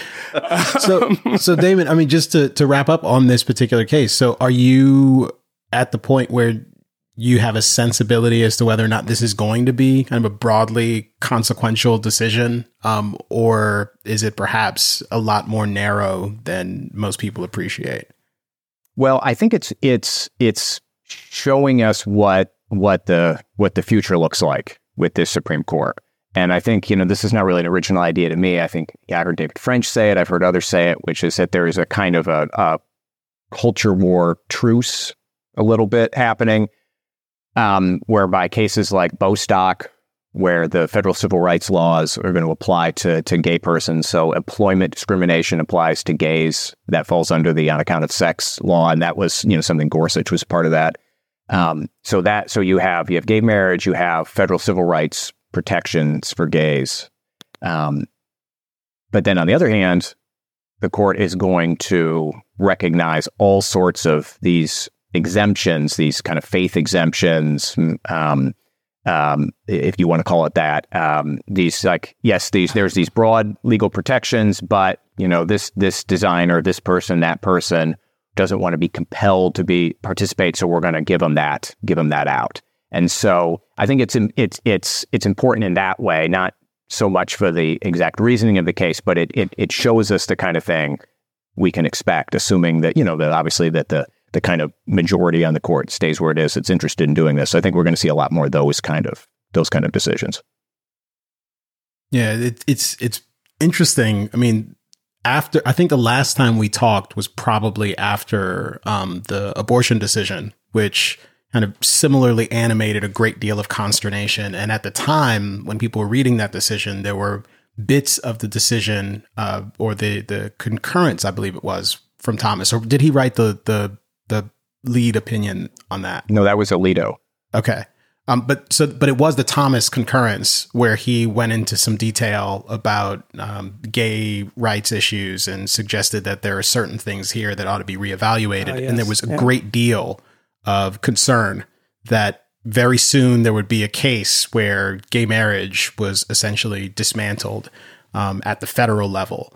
Do you see this at all as an indication that people who were concerned about that trend were right to be concerned? Or does anything over the course of the past couple of months suggest to you that folks were freaking out and it was probably unwarranted?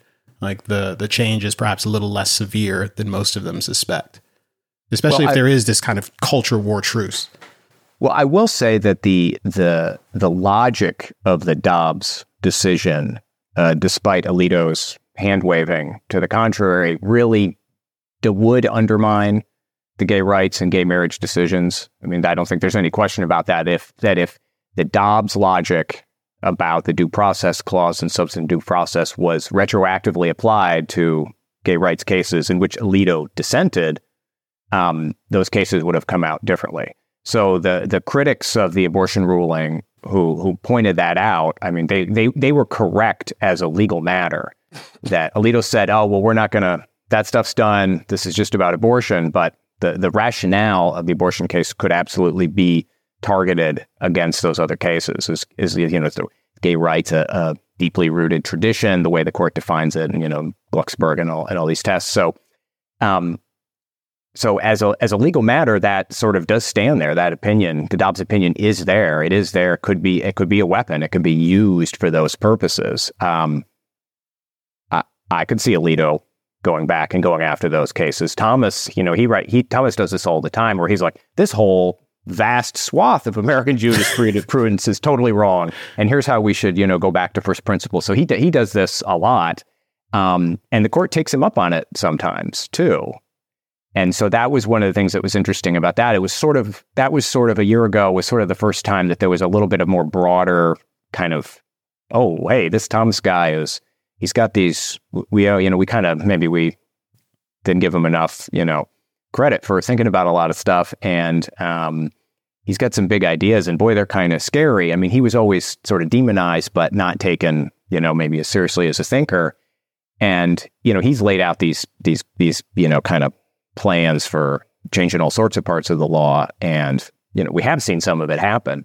So I think that probably we're not going to see the gay rights cases, revisited anytime soon. But is there an appetite among some members, some of the conservative, in scare quotes, members of the courts to do that? I think there is. There is from Thomas. I would think there is from Alito. I don't see Roberts doing something like that. I don't see Kavanaugh doing that. But, if abortion was a precedent for a couple decades and then was gotten rid of, I mean, people could say, these gay marriage cases, which they do think were wrongly decided. They think the due process clause, the word liberty doesn't mean liberty, and it certainly doesn't mean you can go after state lawmakers. The Supreme Court has no business going after state legislatures and what they're doing and all these unenumerated rights. I mean, there's a very strong legal conservative point of view that all that stuff is really wrong. Thomas kind of laid it all out, and a lot of people do agree with him. And that's a view that goes back to Robert Bork. Roberts has expressed it at various points. Scalia certainly believed in it. So really titanic figures in conservative legal thinking do feel that way. So there absolutely was some kind of like hysterical hand-wringing, a year ago. But at the same time, like there's something there too. And if you look at just these have become political questions, I guess maybe is what I'm trying to say. Is there a political appetite among the court to go after some of this stuff? Because legally what they did in Dobbs, that could be used against those other cases. Yeah. Yeah.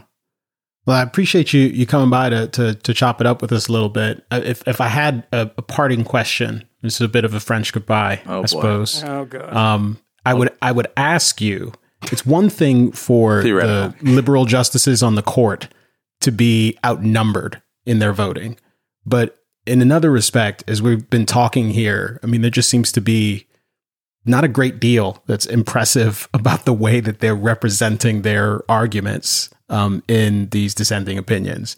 I mean, were good choices made in appointing these particular people to the bench? Dear God. Are they good justices? Whether or not one agrees with their point of view, are they good? Well, so what is global warming? How do you measure that? Just given what we've seen, given the body of work here, are they doing a good job? I'm a fan of Sotomayor's on some issues, and I disagree with her on others. But when she's going strong in the Fourth Amendment, I think it's great, and you see this kind of Sotomayor-Gorsuch Fourth Amendment alliance in some cases. That's as a good thing on the court, and she's if you care about criminal justice stuff, she's the best on the court right now. It'd be great if other justices were kind of keeping up with her on that, including Clarence Thomas. Thomas is awful on those issues, and the originalism only takes him so far. He's like a law and order kind of conservative. That's a whole other conversation of the limits of that approach. Even when its greatest proponents, you can say, hey, what about this? What about this? So I'm not gonna disparage them. I think in those terms and Justice KBJ, I liked her during her confirmation hearings. I think give her some I'm willing to give her some more time before I'm render judgment. Yeah, before I'm rendering judgment. Yeah. Okay. But and look, and Kagan is the kind of the more unpredictable of the so-called liberal justices. She's the one you see kind of crossing the ideological aisle and voting with the conservative bloc. You kind of see that, and so that's often just a good sign when there's some. She's quite clever. Yeah, unpredictability. These are all very smart, talented people. Not all of them, but yeah, 8 out of 9's not bad. Well, Damon, we appreciate you. We admire you. I'm grateful for you stopping by to chat a little bit, and look forward to our next entanglement, our cosmic entanglement. intimate cosmic entanglement. The only kind. Yeah. Well, it's always a pleasure. Thanks very much for having me. I appreciate it. We know of new methods of attack. Talking about All right. action. Double Well, yeah, A's. what else are we going to do? What we got going on? Can we talk about affirmative action? We got some questions coming out. We got Do some we need questions. to talk about that? Let's talk about that. Yeah, we What do we want to talk about? We want to talk about how you are not a black person. Yeah. And how you're going to answer I'm these. just You're a person. just a person. Yeah. Like I don't know if everyone you else. read the Supreme Court today, but you're not. You're 3/5 of a person, and it's never changed, and you're always going to be that way. Let me ask you a question. I'm going to ask both of you this question because one is kind of a precedent thing. Do you know of any other Supreme Court case, and there might be some I'm not thinking of, in which the verdict comes down in a whole class of people, elite people, say, how can we subvert this in public? Mm-hmm. And that's affirmative action one is like, there are literally the Supreme Court, highest court in the land says, this is unconstitutional. And every one of these universities are either saying publicly, a lot have said it publicly, or saying it privately, that we need to find a way to subvert this ruling, which is kind of crazy. As a matter of fact, I mean, that's what has happened.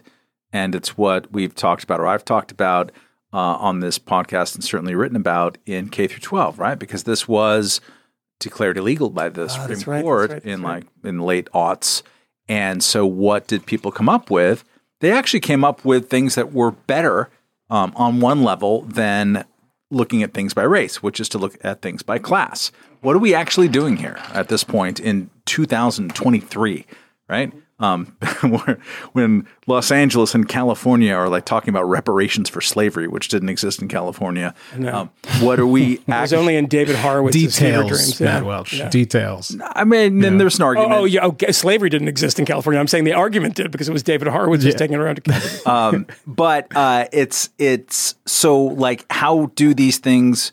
What are we trying to do? We're trying to help people who are in worse circumstances, presumably of circumstances that are not that they sort of inherited. Their lives were came about in a place of disadvantage, right? And like in the Moynihan LBJ thing from the mid '60s, it's like they weren't at the same place in the starting line, right? Yep. This is a centerpiece in DEI equity type of discussions. Well, then you would talk about class. Mm-hmm. And so what happened on the K through 12 level is that people said, in the case of New York, which is the one that I know best, is like, okay, we're going to reserve 52% of our seats for people who either qualify for school lunch, so therefore they have X amount of the median poverty level, or they're homeless, or they are learning English as a second language, or they have a bunch of different things that are stand-ins for their place in class, and we're going to have those seats up. This is pretty widespread now.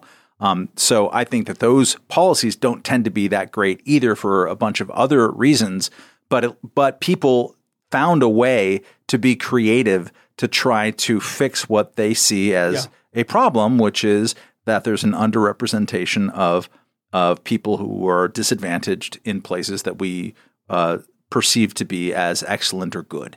And so, but race is an amazingly bad measure for disadvantage. Yes, it is. Ketanji Brown Jackson has these numbers, which I have some problems with in her dissent, that try to demonstrate that it's a very good measure.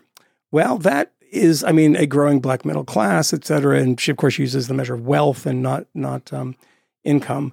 And at the very beginning, the third page of her dissent, she creates a scenario. And it's a scenario that I'm going to read to you, and I'd like you both to respond to. Imagine two college applicants from North Carolina, which is where this case that she can comment on, not the Harvard one, is based. John and James both trace their families' North Carolina roots to the year of UNC's founding in 1789. Both love their state. I don't know why that matters. And want great things for its people. What a total padding of this. It's so weird. Make it longer. Both want to honor their family's legacy by attending the state's flagship educational. Again, superfluous. John Howard would be the seventh generation to graduate from UNC. He is white. James would be the first. He is black. Does the race of these applicants properly play a role in UNC's holistic, she keeps using this word holistic, merits-based admission process? Okay. Well, I'm going to add a second one to this. John and James. But the answer to her question is no. No, logically it would be no. But I want to add a different John and James. John is from North Carolina and is from a family that has never pulled themselves out of poverty. There's a lot of white poverty in North Carolina, and he is white. And James is applying, and his father was the minister of foreign affairs in Jamaica. And they moved because he had a job at UNC Chapel Hill or something. And he is black. Well, why don't you put that one on there too? Because it starts to collapse this idea that race is the thing that you can always use. Well, but that's rare. That's rare. It's like, first of all, it's increasingly less so. And as Camille pointed out, what was it, the Skip Gates thing that was it he that pointed out that the number of black students that were in his classes were almost all Caribbean. And it's like that. I know one person in particular who grew up very privileged, is non-white, is from a Caribbean background, went to Harvard, and that was great for Harvard. They ticked the box. This is a person who had every advantage in life and shouldn't have had any other advantage. I had another friend, this is true, who went to Harvard, and she wasn't that bright. I hung out with her one time, and hung out with her. You know, the finer points, I'm not going to pat it like it's a Jackson descent, right? I think her father was literally, and that's where I came up with that example. I think her father was like the Mexican charge d'affaires or something at the embassy, or he was some, very well-known person in Mexican politics, or Spanish politics. And she was, white as snow. And she had an elaborately Hispanic last name, right? But that doesn't mean anything, right? I mean, if you go to Latin America and you look at this, particularly like in Venezuela, and Hugo Chavez became authoritarian, then dictator in 1999, he was the first native, right? He was the first person of native heritage. That was a big deal. And he was overthrowing the sort of white oligarchy that had run Venezuela for years. Something to that. You go down, they just, I know a Venezuelan and he has a Norwegian name. You know the same person, right? Yeah. It's like, huh? And white as white can be, comes to America and then applies to college as a Hispanic. It's insane, right? I mean, the imprecision of this stuff is like, whoa, and then they lie about this and say, no, there's a range of factors. Well, look at the data that's included in this decision of who gets into Harvard and how disadvantaged you are to be very smart and very Asian. I mean, to respond to the hypothetical, if we're talking about two people applying, and one is 7th generation UNC, and the other is 7th generation, all presumably in America, nobody goes to college. I am the chancellor, I'm the decider of that college. I'm doing the no college. 100%, but that's nothing to do with race. Yeah, nothing to do with race. That person just kicked exactly ass. And also, this idiotic scenario does not entertain, because it presumes that they're both equal, right, in every way. It does not entertain that they both get into college. You fucking dummy. In most places. In most places. It's a state school, right? Yeah. And I mean, this idea of it, like, yes, you do take things into consideration because some of it shows character. Race never shows character. If you are black and you're James Meredith, that shows an enormous amount of character. Somebody who stood and said, I am going to Ole Miss and against throngs of hateful racists that wanted to murder him. That shows more character than, almost anyone in the latter half of the 20th century. It's fucking unbelievable. And George Wallace standing in the door, and there are a girl and a guy who are going to school that day. And she went on to great things too. And he's preventing her, and if they federalize National Guard to allow her to go to school. That's an amazing amount of character. And I would consider that too. But I'm not considering her race as such. I'm considering the person in what they do and what that person does. Because I don't know why this is so complicated, because when you make this comparison here, John and James, and they go back to 1789, beyond the fact that they both could get in, the white and the black is not the interesting data point. The data point is 7th generation to graduate, first person ever. you just blew up your own case because you've made a case. And I think it's kind of a sleight of hand because you're like, well, of course I would. And it makes you think that you're saying, well, race might be the reason that happened, but it's not the reason I'm picking you. And people can't separate those things. And even there, like the reason why it happened, like the reasons are complicated. They're also enormously complicated. You get a generation or two removed from the horrible thing that happened, and people's circumstances change dramatically. I think even in her opinion, she talked about like wealth creation during the period of the Civil War or after the Civil War, and talked about like slaveholders and their wealth after the Civil War. Well, what do you think happened to their wealth after the Civil War? I mean, they were many of them were decimated. It's complicated. There were plenty of people who were white Southerners who didn't own slaves. There's this oft repeated quote, which appears in her dissent as well, where it says something about how slavery was corrupted the slave holder and the slaves, that it dehumanized both of them. Well, yeah, well, what do you think it did to like the rest of the people who were around, like the various Southerners who lived there, who were trying to eke out an existence in a part of the country that was profoundly poor, and who had to compete against slave labor? Things weren't particularly good for them at that period of time either.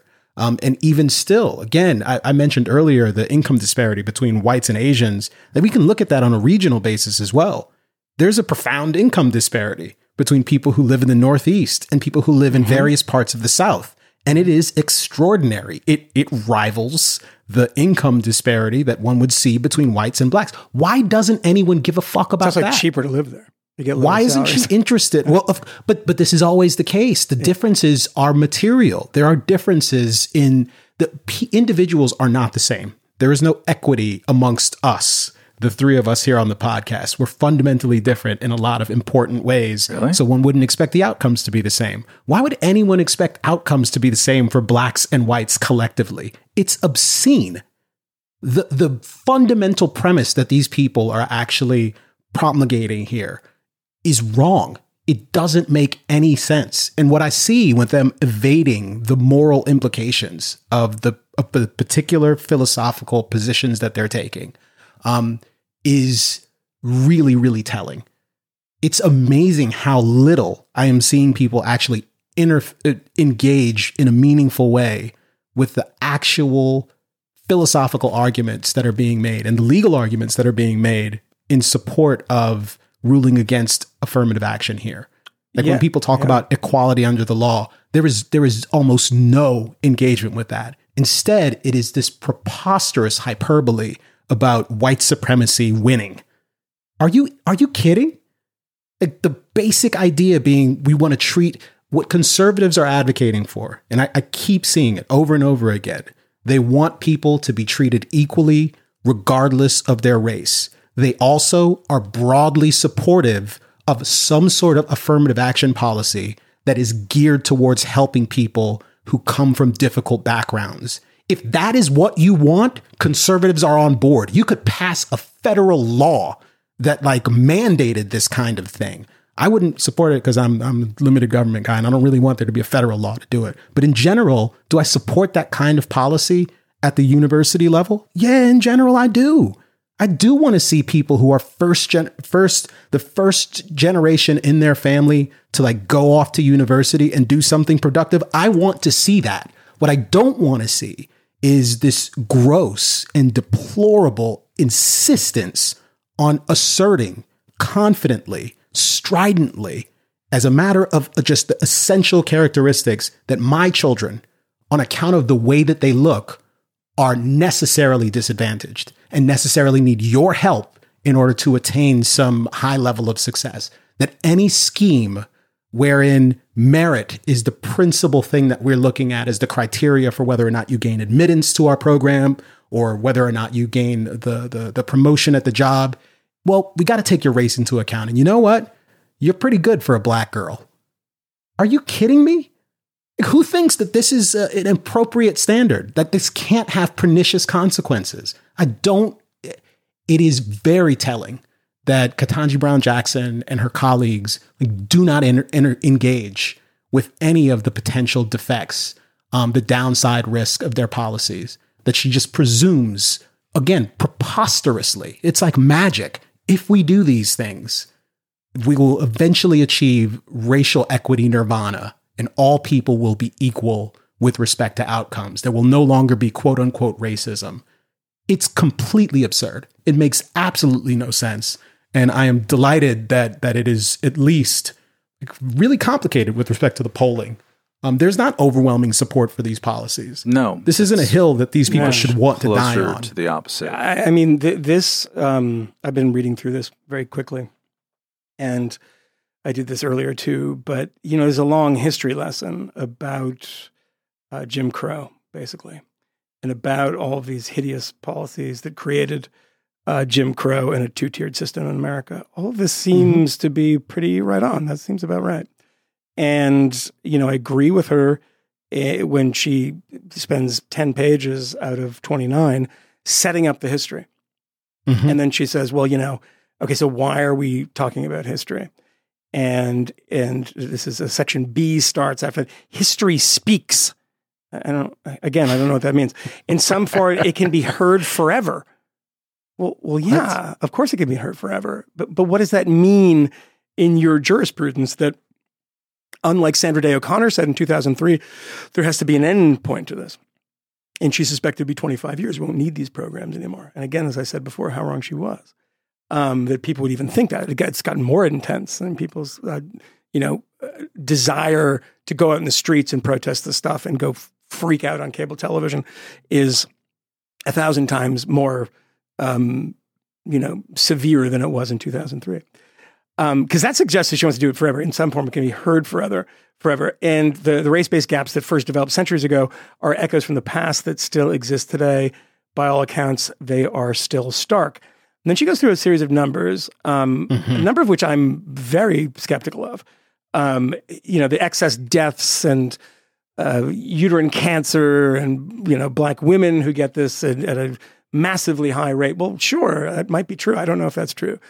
The presumption in just saying that is that it's racism, right? It's all slavery. It's all Jim Crow. Or that it's two removes where it's economic, and economic itself is based in the racist past. If you acknowledge that, and then you say 80 million excess Black years for Black people, 80 million excess years of life lost from just 1999 to 2020, 80 million excess years. And it's going on about the health outcomes, blah, blah, blah. And a case about the University of North Carolina. This is an argument that is born out of 2020. This is a 2020 argument. I don't think this would happen. No matter the justice, it would have happened in 2003. Even if she was on the court in 2003, send her back in time and put her there. This is something that is let me establish, because I know that The Guardian is going to reprint the whole thing, which they did. This is the cri de coeur about the problems of being Black in America, which, fine, I'm not going to disagree with the specifics of the past. But this is all starting with the presumption that a sort of discriminatory policy, and if you even agree with this stuff, you have to acknowledge it's discriminatory policy, and saying this Asian immigrant should not get into this school. He's got another place to go. This Black student should, with lower test scores or whatever it might be. That if we do that endlessly, it will solve problems. And this will kind of, over time, ameliorate this, which it has not done. And it does not seem to be doing, because specifically, it's this trick where you talk about Black wealth, and that's the accrual of wealth and land, et cetera, rather than talking about income, because incomes those gaps have closed. And that's an important thing to point out, right? But if you throw that stuff to the wayside and you just say, well, it's still as bad as ever, you also would have to contend with the fact that there are policies and similar policies to the one at UNC have been in place for a very long time. So what has happened over those years? Well, we can't crack the edifice of white supremacy. Okay, well then then this is not going to solve the problem, and maybe we have to look somewhere else. If the disparities of white supremacy hang in the balance of this case show us how the applications of affirmative action have helped that. Yeah, I think that's perfectly reasonable. And look, I think there's a lot of people that come to these arguments from the same perspective in good faith and say, look, I mean, you've had this advantage and why don't you step back, right? That's not, number one, how it's applied. And even if it were applied, I don't agree with the premise. But that's not how this is applied. You see in the New York City schools, you see, upper middle class, quote unquote, minority families, getting spots that should be reserved. If you follow the same logic, I'm not saying this is right or wrong, that should be reserved for people from the projects. It doesn't happen. I'm telling you as a fact in a small way, a fact that I know about in a small way, that is not who gets into a lot of, for instance, private schools. They have a rainbow of people who have lots of money. There is a rainbow of wealth. There's black wealth, there's Hispanic wealth, there's European wealth, it's all over the place. Asian wealth. But we've divorced it so much from actually helping individuals and saying, how we can help these individuals like pull themselves out. I'll give you an example of this. In hiring. I made an argument one time at a company that I will not name. I made an argument one time is that when you're going out and fulfilling the Benetton ad to put out, here's everybody who works on something. Mm-hmm. And they're of all different wonderful colors, right? No one ever goes into the projects and just says, I don't give a fuck if you went to Columbia J School. Are you smart? Are you good on camera? Do you have interesting ideas? Because a lot of the shit that's there, I'm sure, that is going undiscovered because they're like, let's get the black person from Columbia. Let's get the black person from Harvard. Let's get the black. And now that would say, well, look, that's exactly what Ketanji Brown Jackson is saying. I assure you, my friends, that this happens there too, in the sense that they fill those ranks with people that are upper middle class, that do very well. Our parents have done very well. Sure, there's some people, but it's not ameliorating those problems in the sense that you go to the projects and you get everybody out there who's 20 years old and say, are any of you going to college? Some of them are going to college. Are any of you going to Harvard, Yale, Brown? No, probably not. Probably not, because we have a symbolic thing that shows that we care, that we take people who are well-to-do and put them in places at. We have a friend of mine have a contest, and this is not race-based, but it always is the same, no matter the race. Is that if you see someone writing a stupid fucking article, you always do the LinkedIn lookup. Yeah, and then your friend is named Michael Moynihan. He's one of the people in this. Yeah, there is actually somebody that does it. And it's always Columbia J School. It's always some elite private school or prep school, or like, Bronx Science or Stuyvesant or something like that. And it's always the same. It's just the same slate of people. And those are the people that are getting hired. And those are the people that are in high dudgeon at a dinner party tonight saying, can you believe the fascist court? And they think they're so great because they hire a rainbow of people in their own company, and they're a rainbow of Yale graduates.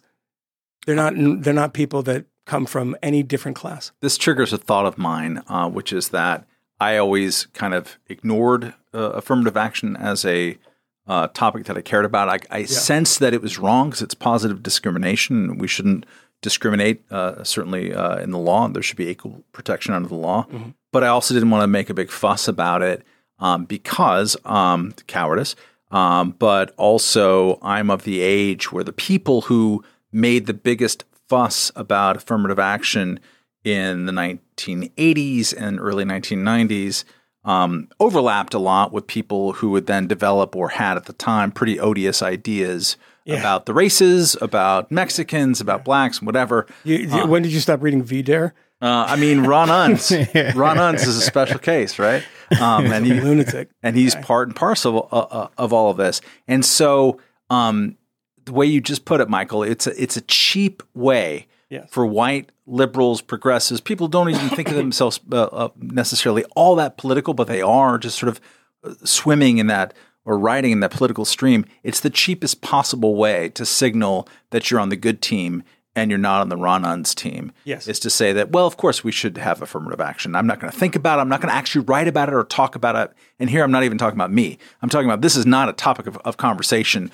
except for this week. Yes. And we'll see how long it lasts. I doubt that it's going to last as long as the Dobbs ruling, which has profound impacts on people and on freedom. And I think it's interesting and troubling in many respects, in which this case is not. But it's the cheap, lazy kind of version of that virtue signaling. Yeah. And I'm seeing a lot of people being challenged on that, maybe for the first time publicly, and they're not acquitting themselves particularly. No. But particularly on the class stuff, because when you do point out that so many of these Asian kids that are being passed over do come from first-generation immigrant families who don't have a lot of money and who literally, I mean, that's what you see always. And I've, talked about this ad infinitum at places like Stuyvesant and Bronx Science and Brooklyn Tech, et cetera. And this is just in New York City. But a friend of mine just sent me a tweet. I don't know if he knows that he sent me a tweet of a friend of mine, but we're going to, maybe I'll try to book this person live on the air here. My friend Jay Caspian Kang, who does not agree with me politically, I don't think. I don't think he agrees with any of us politically. Mild way of putting it. But Jay is a funny man, and I really like him a lot, and I used to work with him. But Jay wrote a piece for the New Yorker tonight, NewYorker.com, and it's funny, this friend just sent this. I made the same argument earlier, and this is the tweet linking to his piece. Wrote about the end of affirmative action and the very weird but expected fact that nobody's really talking about the Asian plaintiffs or the extremely obvious discrimination they face. Yeah, it's true. It's also true that dissents and everything else. I had a question for you, Camille, which is that, first I wanted to say about, because this is a common retort that you're seeing from AOC and other people who are critical of this judgment. They're like, well, how come the Supreme Court didn't talk about legacy admissions? And I've got a good answer for that. That's not what was at issue in the court case. Yeah. That's maybe find a way to litigate that. But secondly, bring your case. I wouldn't care if legacy admissions went away. Yeah, no, I want them don't not. Care. As Robbie Suave pointed out, who's written about that, as has plenty of other people, at Reason over the years, that legacy admissions are ridiculous on many levels. It's about donations. And it's about donations, and your terms are acceptable to us. You want to eliminate legacy admissions? Great. Let's talk about that. But the question I want to ask you, Camille, is what was it like for you, and what is your sense of the importance of the occasion that Clarence Thomas is out there writing as if he's been reading or talking to or influenced by Camille Foster and the broad kind of race abolitionist crowd, or at least the race skeptical crowd, who look at racecraft as this odious legacy institution of specifically racist previous laws and culture in America. What was it like? Is this an important watershed moment for that in your eyes? How does it feel? I don't feel that way. Okay. Because I know that in general, Clarence Thomas has been advocating for these perspectives for a long time, and in many respects, it's just kind of him winning the day. But he won the day. When I read, it's a big. That's a big. No, thing. and that's a big deal. I think that's consequential. I think it's indicative of where the country is in some respects at the moment, although this is not, a kind of democratic operation. It's the Supreme Court. But the Supreme Court, I think, is kind of reflecting the mood of the moment, exhaustion with a lot of these ideas. And it should just be, again, a coincidence, because it's not them necessarily responding in a overtly political way to represent public opinion. But this happens to correspond with, I think, a lot of exhaustion about the overemphasis on these various social justice issues. And again, I think the rather limp defense of affirmative action that you're actually seeing from a lot of different circles is probably important and consequential as well. But honestly, to be totally candid, when I read Clarence Thomas, and even when I read a number of kind of conservative responses and hosannas about this, for me, like I see the defects. I see the places where they don't quite go far enough, where they're still far too invested in the race taxonomy, where it's still a matter of, my Black experience and kind of using that as the reference, as opposed to leveling the better, more profound philosophical argument, as opposed to recognizing that what we're trying to undo here is not, quote unquote, systemic racism. It's not racial disparities. I think that they are approaching certain insights and an appreciation for the fact that responding to discrimination with more discrimination, like, can't be the way out of this. But the actual way out of this, like, no one is articulating, which is like, you have to get beyond the race bullshit. I mean, like, but people Clarence are Thomas, individuals. He talked about that. That is the bottom line. He and referenced one has that. to recognize that. Camille, the first response, this is from a nobody, first response to Jay Kang's tweet, and this will drive you insane. Thank you for your reporting, but I gotta say, as a Black person, it's getting harder and harder each day to care about anyone else's problems. What? Yeah. Wow. I mean, it's amazing because the race taxonomy, it's become so important, right? Yeah. It allows you this kind of cloak where, like, you might make good points, but I'm so invested in this idea. Tired. Right. Yeah, I'm tired. That I don't give a shit if you're being discriminated against. That is a bad thing. Yep. Right? That is, and not to, it's so funny. People invoke Martin Luther King in all these dumb ways. But if you look at the non-violent civil rights movement, and I'm very hesitant to include the Panthers and people like that, and other groups that weren't the Panthers in the civil rights movement. But to say that I don't care about your problems, I only care about mine as a race, would be anathema to everything that was ever written. I mean, the phrase "moral imagination" does not work. And it's not King. It's not just King. It's not. No. It's Ralph Abernathy. It is. I mean, it's a million people that had an almost kind of religious idea. It was definitely with Abernathy and King, but Bayard Rustin less so. But those people would choke if they saw things like this. Doesn't matter if they were socialists or if they hated Vietnam. That's always the thing. It's like, you don't know the real King. It's like, yeah, but the real King, it's not about that. It's not about his economic policies. But there's so much tied up in believing in that narrative and always being kind of married to that narrative, is that the Ketanji Brown Jackson thing is literally a product of 2020. I said this before, but it reads like somebody who's trying to remind everyone how bad things are, so we can understand that this is the remedy. No. You're a judge. You have to tell me if this is constitutional, if this is legal, if this is, sensible, and the efficacy of it almost doesn't matter, right? I mean, it's like, I'm sure we could prevent crime by arresting entire neighborhoods of people and just never trying them. But it's unconstitutional. It would probably make crime go away, because that's what happened in fucking North Korea. But that's not what we're adjudicating here in front of the court. Is it constitutional? Is it legal? Is it if it's sensible and efficacious, you can talk about for sure.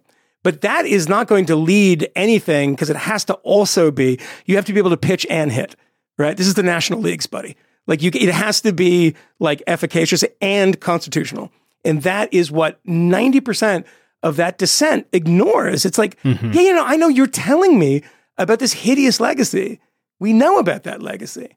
I'm not somebody who shrinks from that at all. I mean, I'm fascinated by it. And, I think that there's people that have done a very bad job of politicizing that legacy in a way that unfortunately makes you kind of look at everything a bit cockeyed, because you're like, wait a second, is this a bit of a 1619 kind of vibe going on here? Or is this kind of accurate? And I mean, what I read is that seems totally straightforward. But I don't think that, when the Bakke case came in front of the court in 1978, or the what was the case in 2003? I can't remember the name of it. that we didn't view race the way that we did today. Yeah. And I'm not saying that like, oh, we were so much better then. No, we're better now. Yeah. Because things have improved a lot.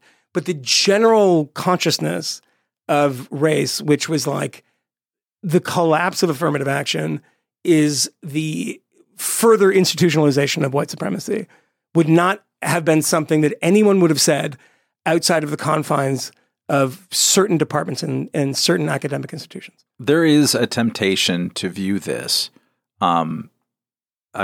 temptation seriously among me, to view this as the case for equity, the way that term is now used and has been used over the last 5 to 10 years, getting a comeuppance at the Supreme Court. And literally, we've been talking probably even too much about KBJ's dissent, but that's what she's doing when citing these stats, these global horror stats. Is like, hey, equity, by which it's used in the activist sense of outcomes are disparate. We don't like those. They are definitionally they point towards a certain institutional structure of racism. That should be enough. I point to the inequity, then therefore this solution must be legal and just, even if we don't know if the solution helps, is the argument. And that argument lost 6-3 pretty decisively, actually. There's rioting in France, probably the worst rioting scene since the mid-2000s. Yeah, the video is crazy. Wild. That has become a riot about racism, about immigration, crime, et cetera. And the backlash I saw, I think it was on Le Monde or something, or Figaro, that said 70% of people want the army on the streets. I don't know who the French Tom Cotton is. I don't know who the French Barry Weiss is, but somebody's getting fired for asking that question and maybe writing about it. Sarkozy, and he's going to be in jail. Yeah, well, exactly. Yeah. Little Sarko. But, these are similar issues, right? In the sense that, but it's not entirely similar. People often assume that the banlieues and all of these immigrant places in France are only people that are from former quote unquote colonial holdings. Pied Noir, like the Pied Noir whites, bringing over or traveling back to France along with Algerian natives, for instance, right? But no. I mean, there's immigration like all across Europe from all sorts of disparate places. And there's not 300 years of history of people in France in that sense, right? I mean, the colonial history is pretty gruesome, and it goes back very, very far. But they're very similar backgrounds, right? When we're talking about, when you read that dissent, and again, to go back to that dissent, you could write a version of that in France. You could write a very, very similar version. If I said you get the exact amount of space and follow the kind of rhythms of it about housing, about wealth disparities, et cetera, you would get something very similar. It's not a uniquely American thing. And you don't also need that, sort of people that came to France as slaves. I mean, a lot of these people came before, during, after the Algerian War, and they've had a pretty rough time.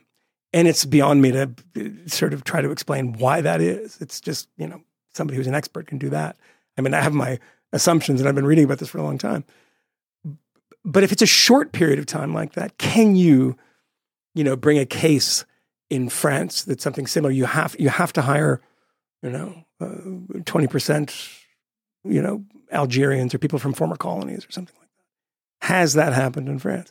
Can you solve this problem with a legal solution like this? Because I can imagine that there's not Sweden has no real colonial past. I mean, they do have a colonial past, but nothing even close to France.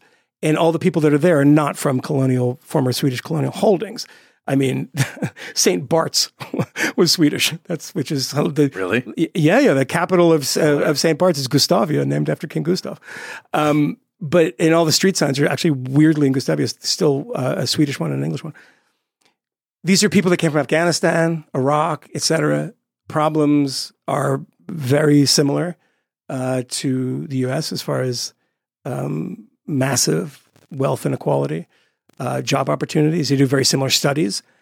Can you get a job if your name is Muhammad, al blah, blah, blah, or if you're Per, Ericsson or something, you're going to have the same. And we've done all these studies. They just borrow the American ones. And the point is that this stuff is really everywhere, and the solutions are not obvious ever. This is that was what bothered me about some of the commentary about this. Is if you get rid of this, you get rid of the solution. And I keep banging on about this. Is that this is not clearly a solution, because we have to get to the solution of why we need to lift people up in the first place. Well, because of racism. Okay, that was in the past. Let's just say that that's the reason you're in a shitty situation. What do we do now? So what do we do now? Like, well, because I'll tell you what, there's some people in our universe that are trying with charter schools, things like that, and looking at the root problems of these things and saying, how do we make this better? And they're called racist at every step. Yes. And it's like, if you're going to do, a very racial curricula, it's like all across the state, the racial curricula, that'll make everyone proud. That's not a solution. That's wildly off base. So anyway. It's also very one-sided, like measuring things by the equity outcomes. Yeah. If you want to measure anything by an equity outcome, look at COVID era education policies in K through 12. There's an absolute disaster on equity outcomes, but people don't use that measure because it's not as interesting as criticizing other stuff. And until there's an actual equality of using the analysis, I'm going to color the criticism from that with some skepticism. I just saw this. Someone sent it to me. It just popped up that, and I'll show you the photo of this from Reuters, is that speaking of Sweden and problems in Sweden, somebody burned a Quran. They do this a lot in Scandinavia. This has happened recently, and this is why Turkey was saying they were going to scuttle the deal for Sweden to join NATO, because like some fucking jackass Danish guy burned a Quran. Somebody did it again. Yeah. Paludan was his name. Somebody did it again in Sweden. I don't know who it was. And there's photos here of Muqtada al-Sadr's followers in Baghdad in front of the Swedish embassy burning pride flags. Like, they're burning pride flags? There's a pride flag with a big slash through it. Like, I don't know who produces these flags in Baghdad. Wait, are they the old ones or the new ones? No, they haven't, you can see that they haven't gotten the trans one yet. So it's fine then. Yeah, we don't care about those old ones. Those old ones are an abomination. X through it. So Matt Walsh is out there burning pride flags in Baghdad? Yeah, he's in a local city council.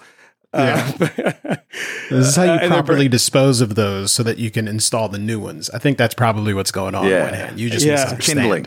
Yeah, look at that. I love that they're like they're pride flags printed from a fucking dot matrix printer. They're burning. Guys, like, I tell you what, these gays. It's like what does the gays have to do with the burning of the Quran, ripping up the Quran? Jesus Christ, everyone's insane. Explains itself. Come on. Yeah, it's all connected. It's all connected. Oh, they stormed the Swedish embassy. Did they? We're doing that again? Jeez. Yeah, it's like 1979, but with Swedes. Or 2006 or whatever. Okay, yeah. All right. This is very, very odd. Every picture is a different, like, fabric.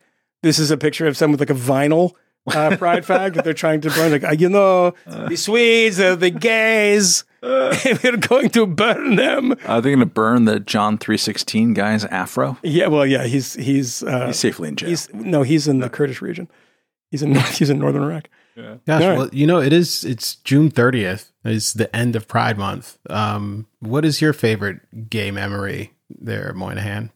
When the people stormed the embassy. That was pretty funny. Yeah. The guy who burned or tore up the Quran, by the way, his name is Salwan Momika, and he is not a native Swede, just for the record. So, all right. Yeah. Camille, you didn't share. You didn't share. Exactly. You know me. Pride is earned. On the down low. You don't just get that's exactly right. That's exactly right. Prove yourself. Okay? Yeah. Prove yourself and then detail the reasons why you are prideful. Yes. On account of your achievements. Yeah. And being gay or trans or whatever, it's not an achievement. It's actually pretty boring. I don't really care. It's pretty boring. I don't care. Unless we're sleeping together, I don't care about your sexual orientation at all. This is the way it should be. I think it's already headed that way because most of the gay people I know are far more reactionary than I am. Like just more reaction. I'm just like, there's not a political designation. It used to be like, there's the gay people are going to be on our side as, lefties. And that's not true at all. Like literally at all. I'm trying to find a friend of mine who is gay and progressive. I can't find it. Okay. All right. Okay. We know of new methods of attack. The Trojan horse, the fifth column,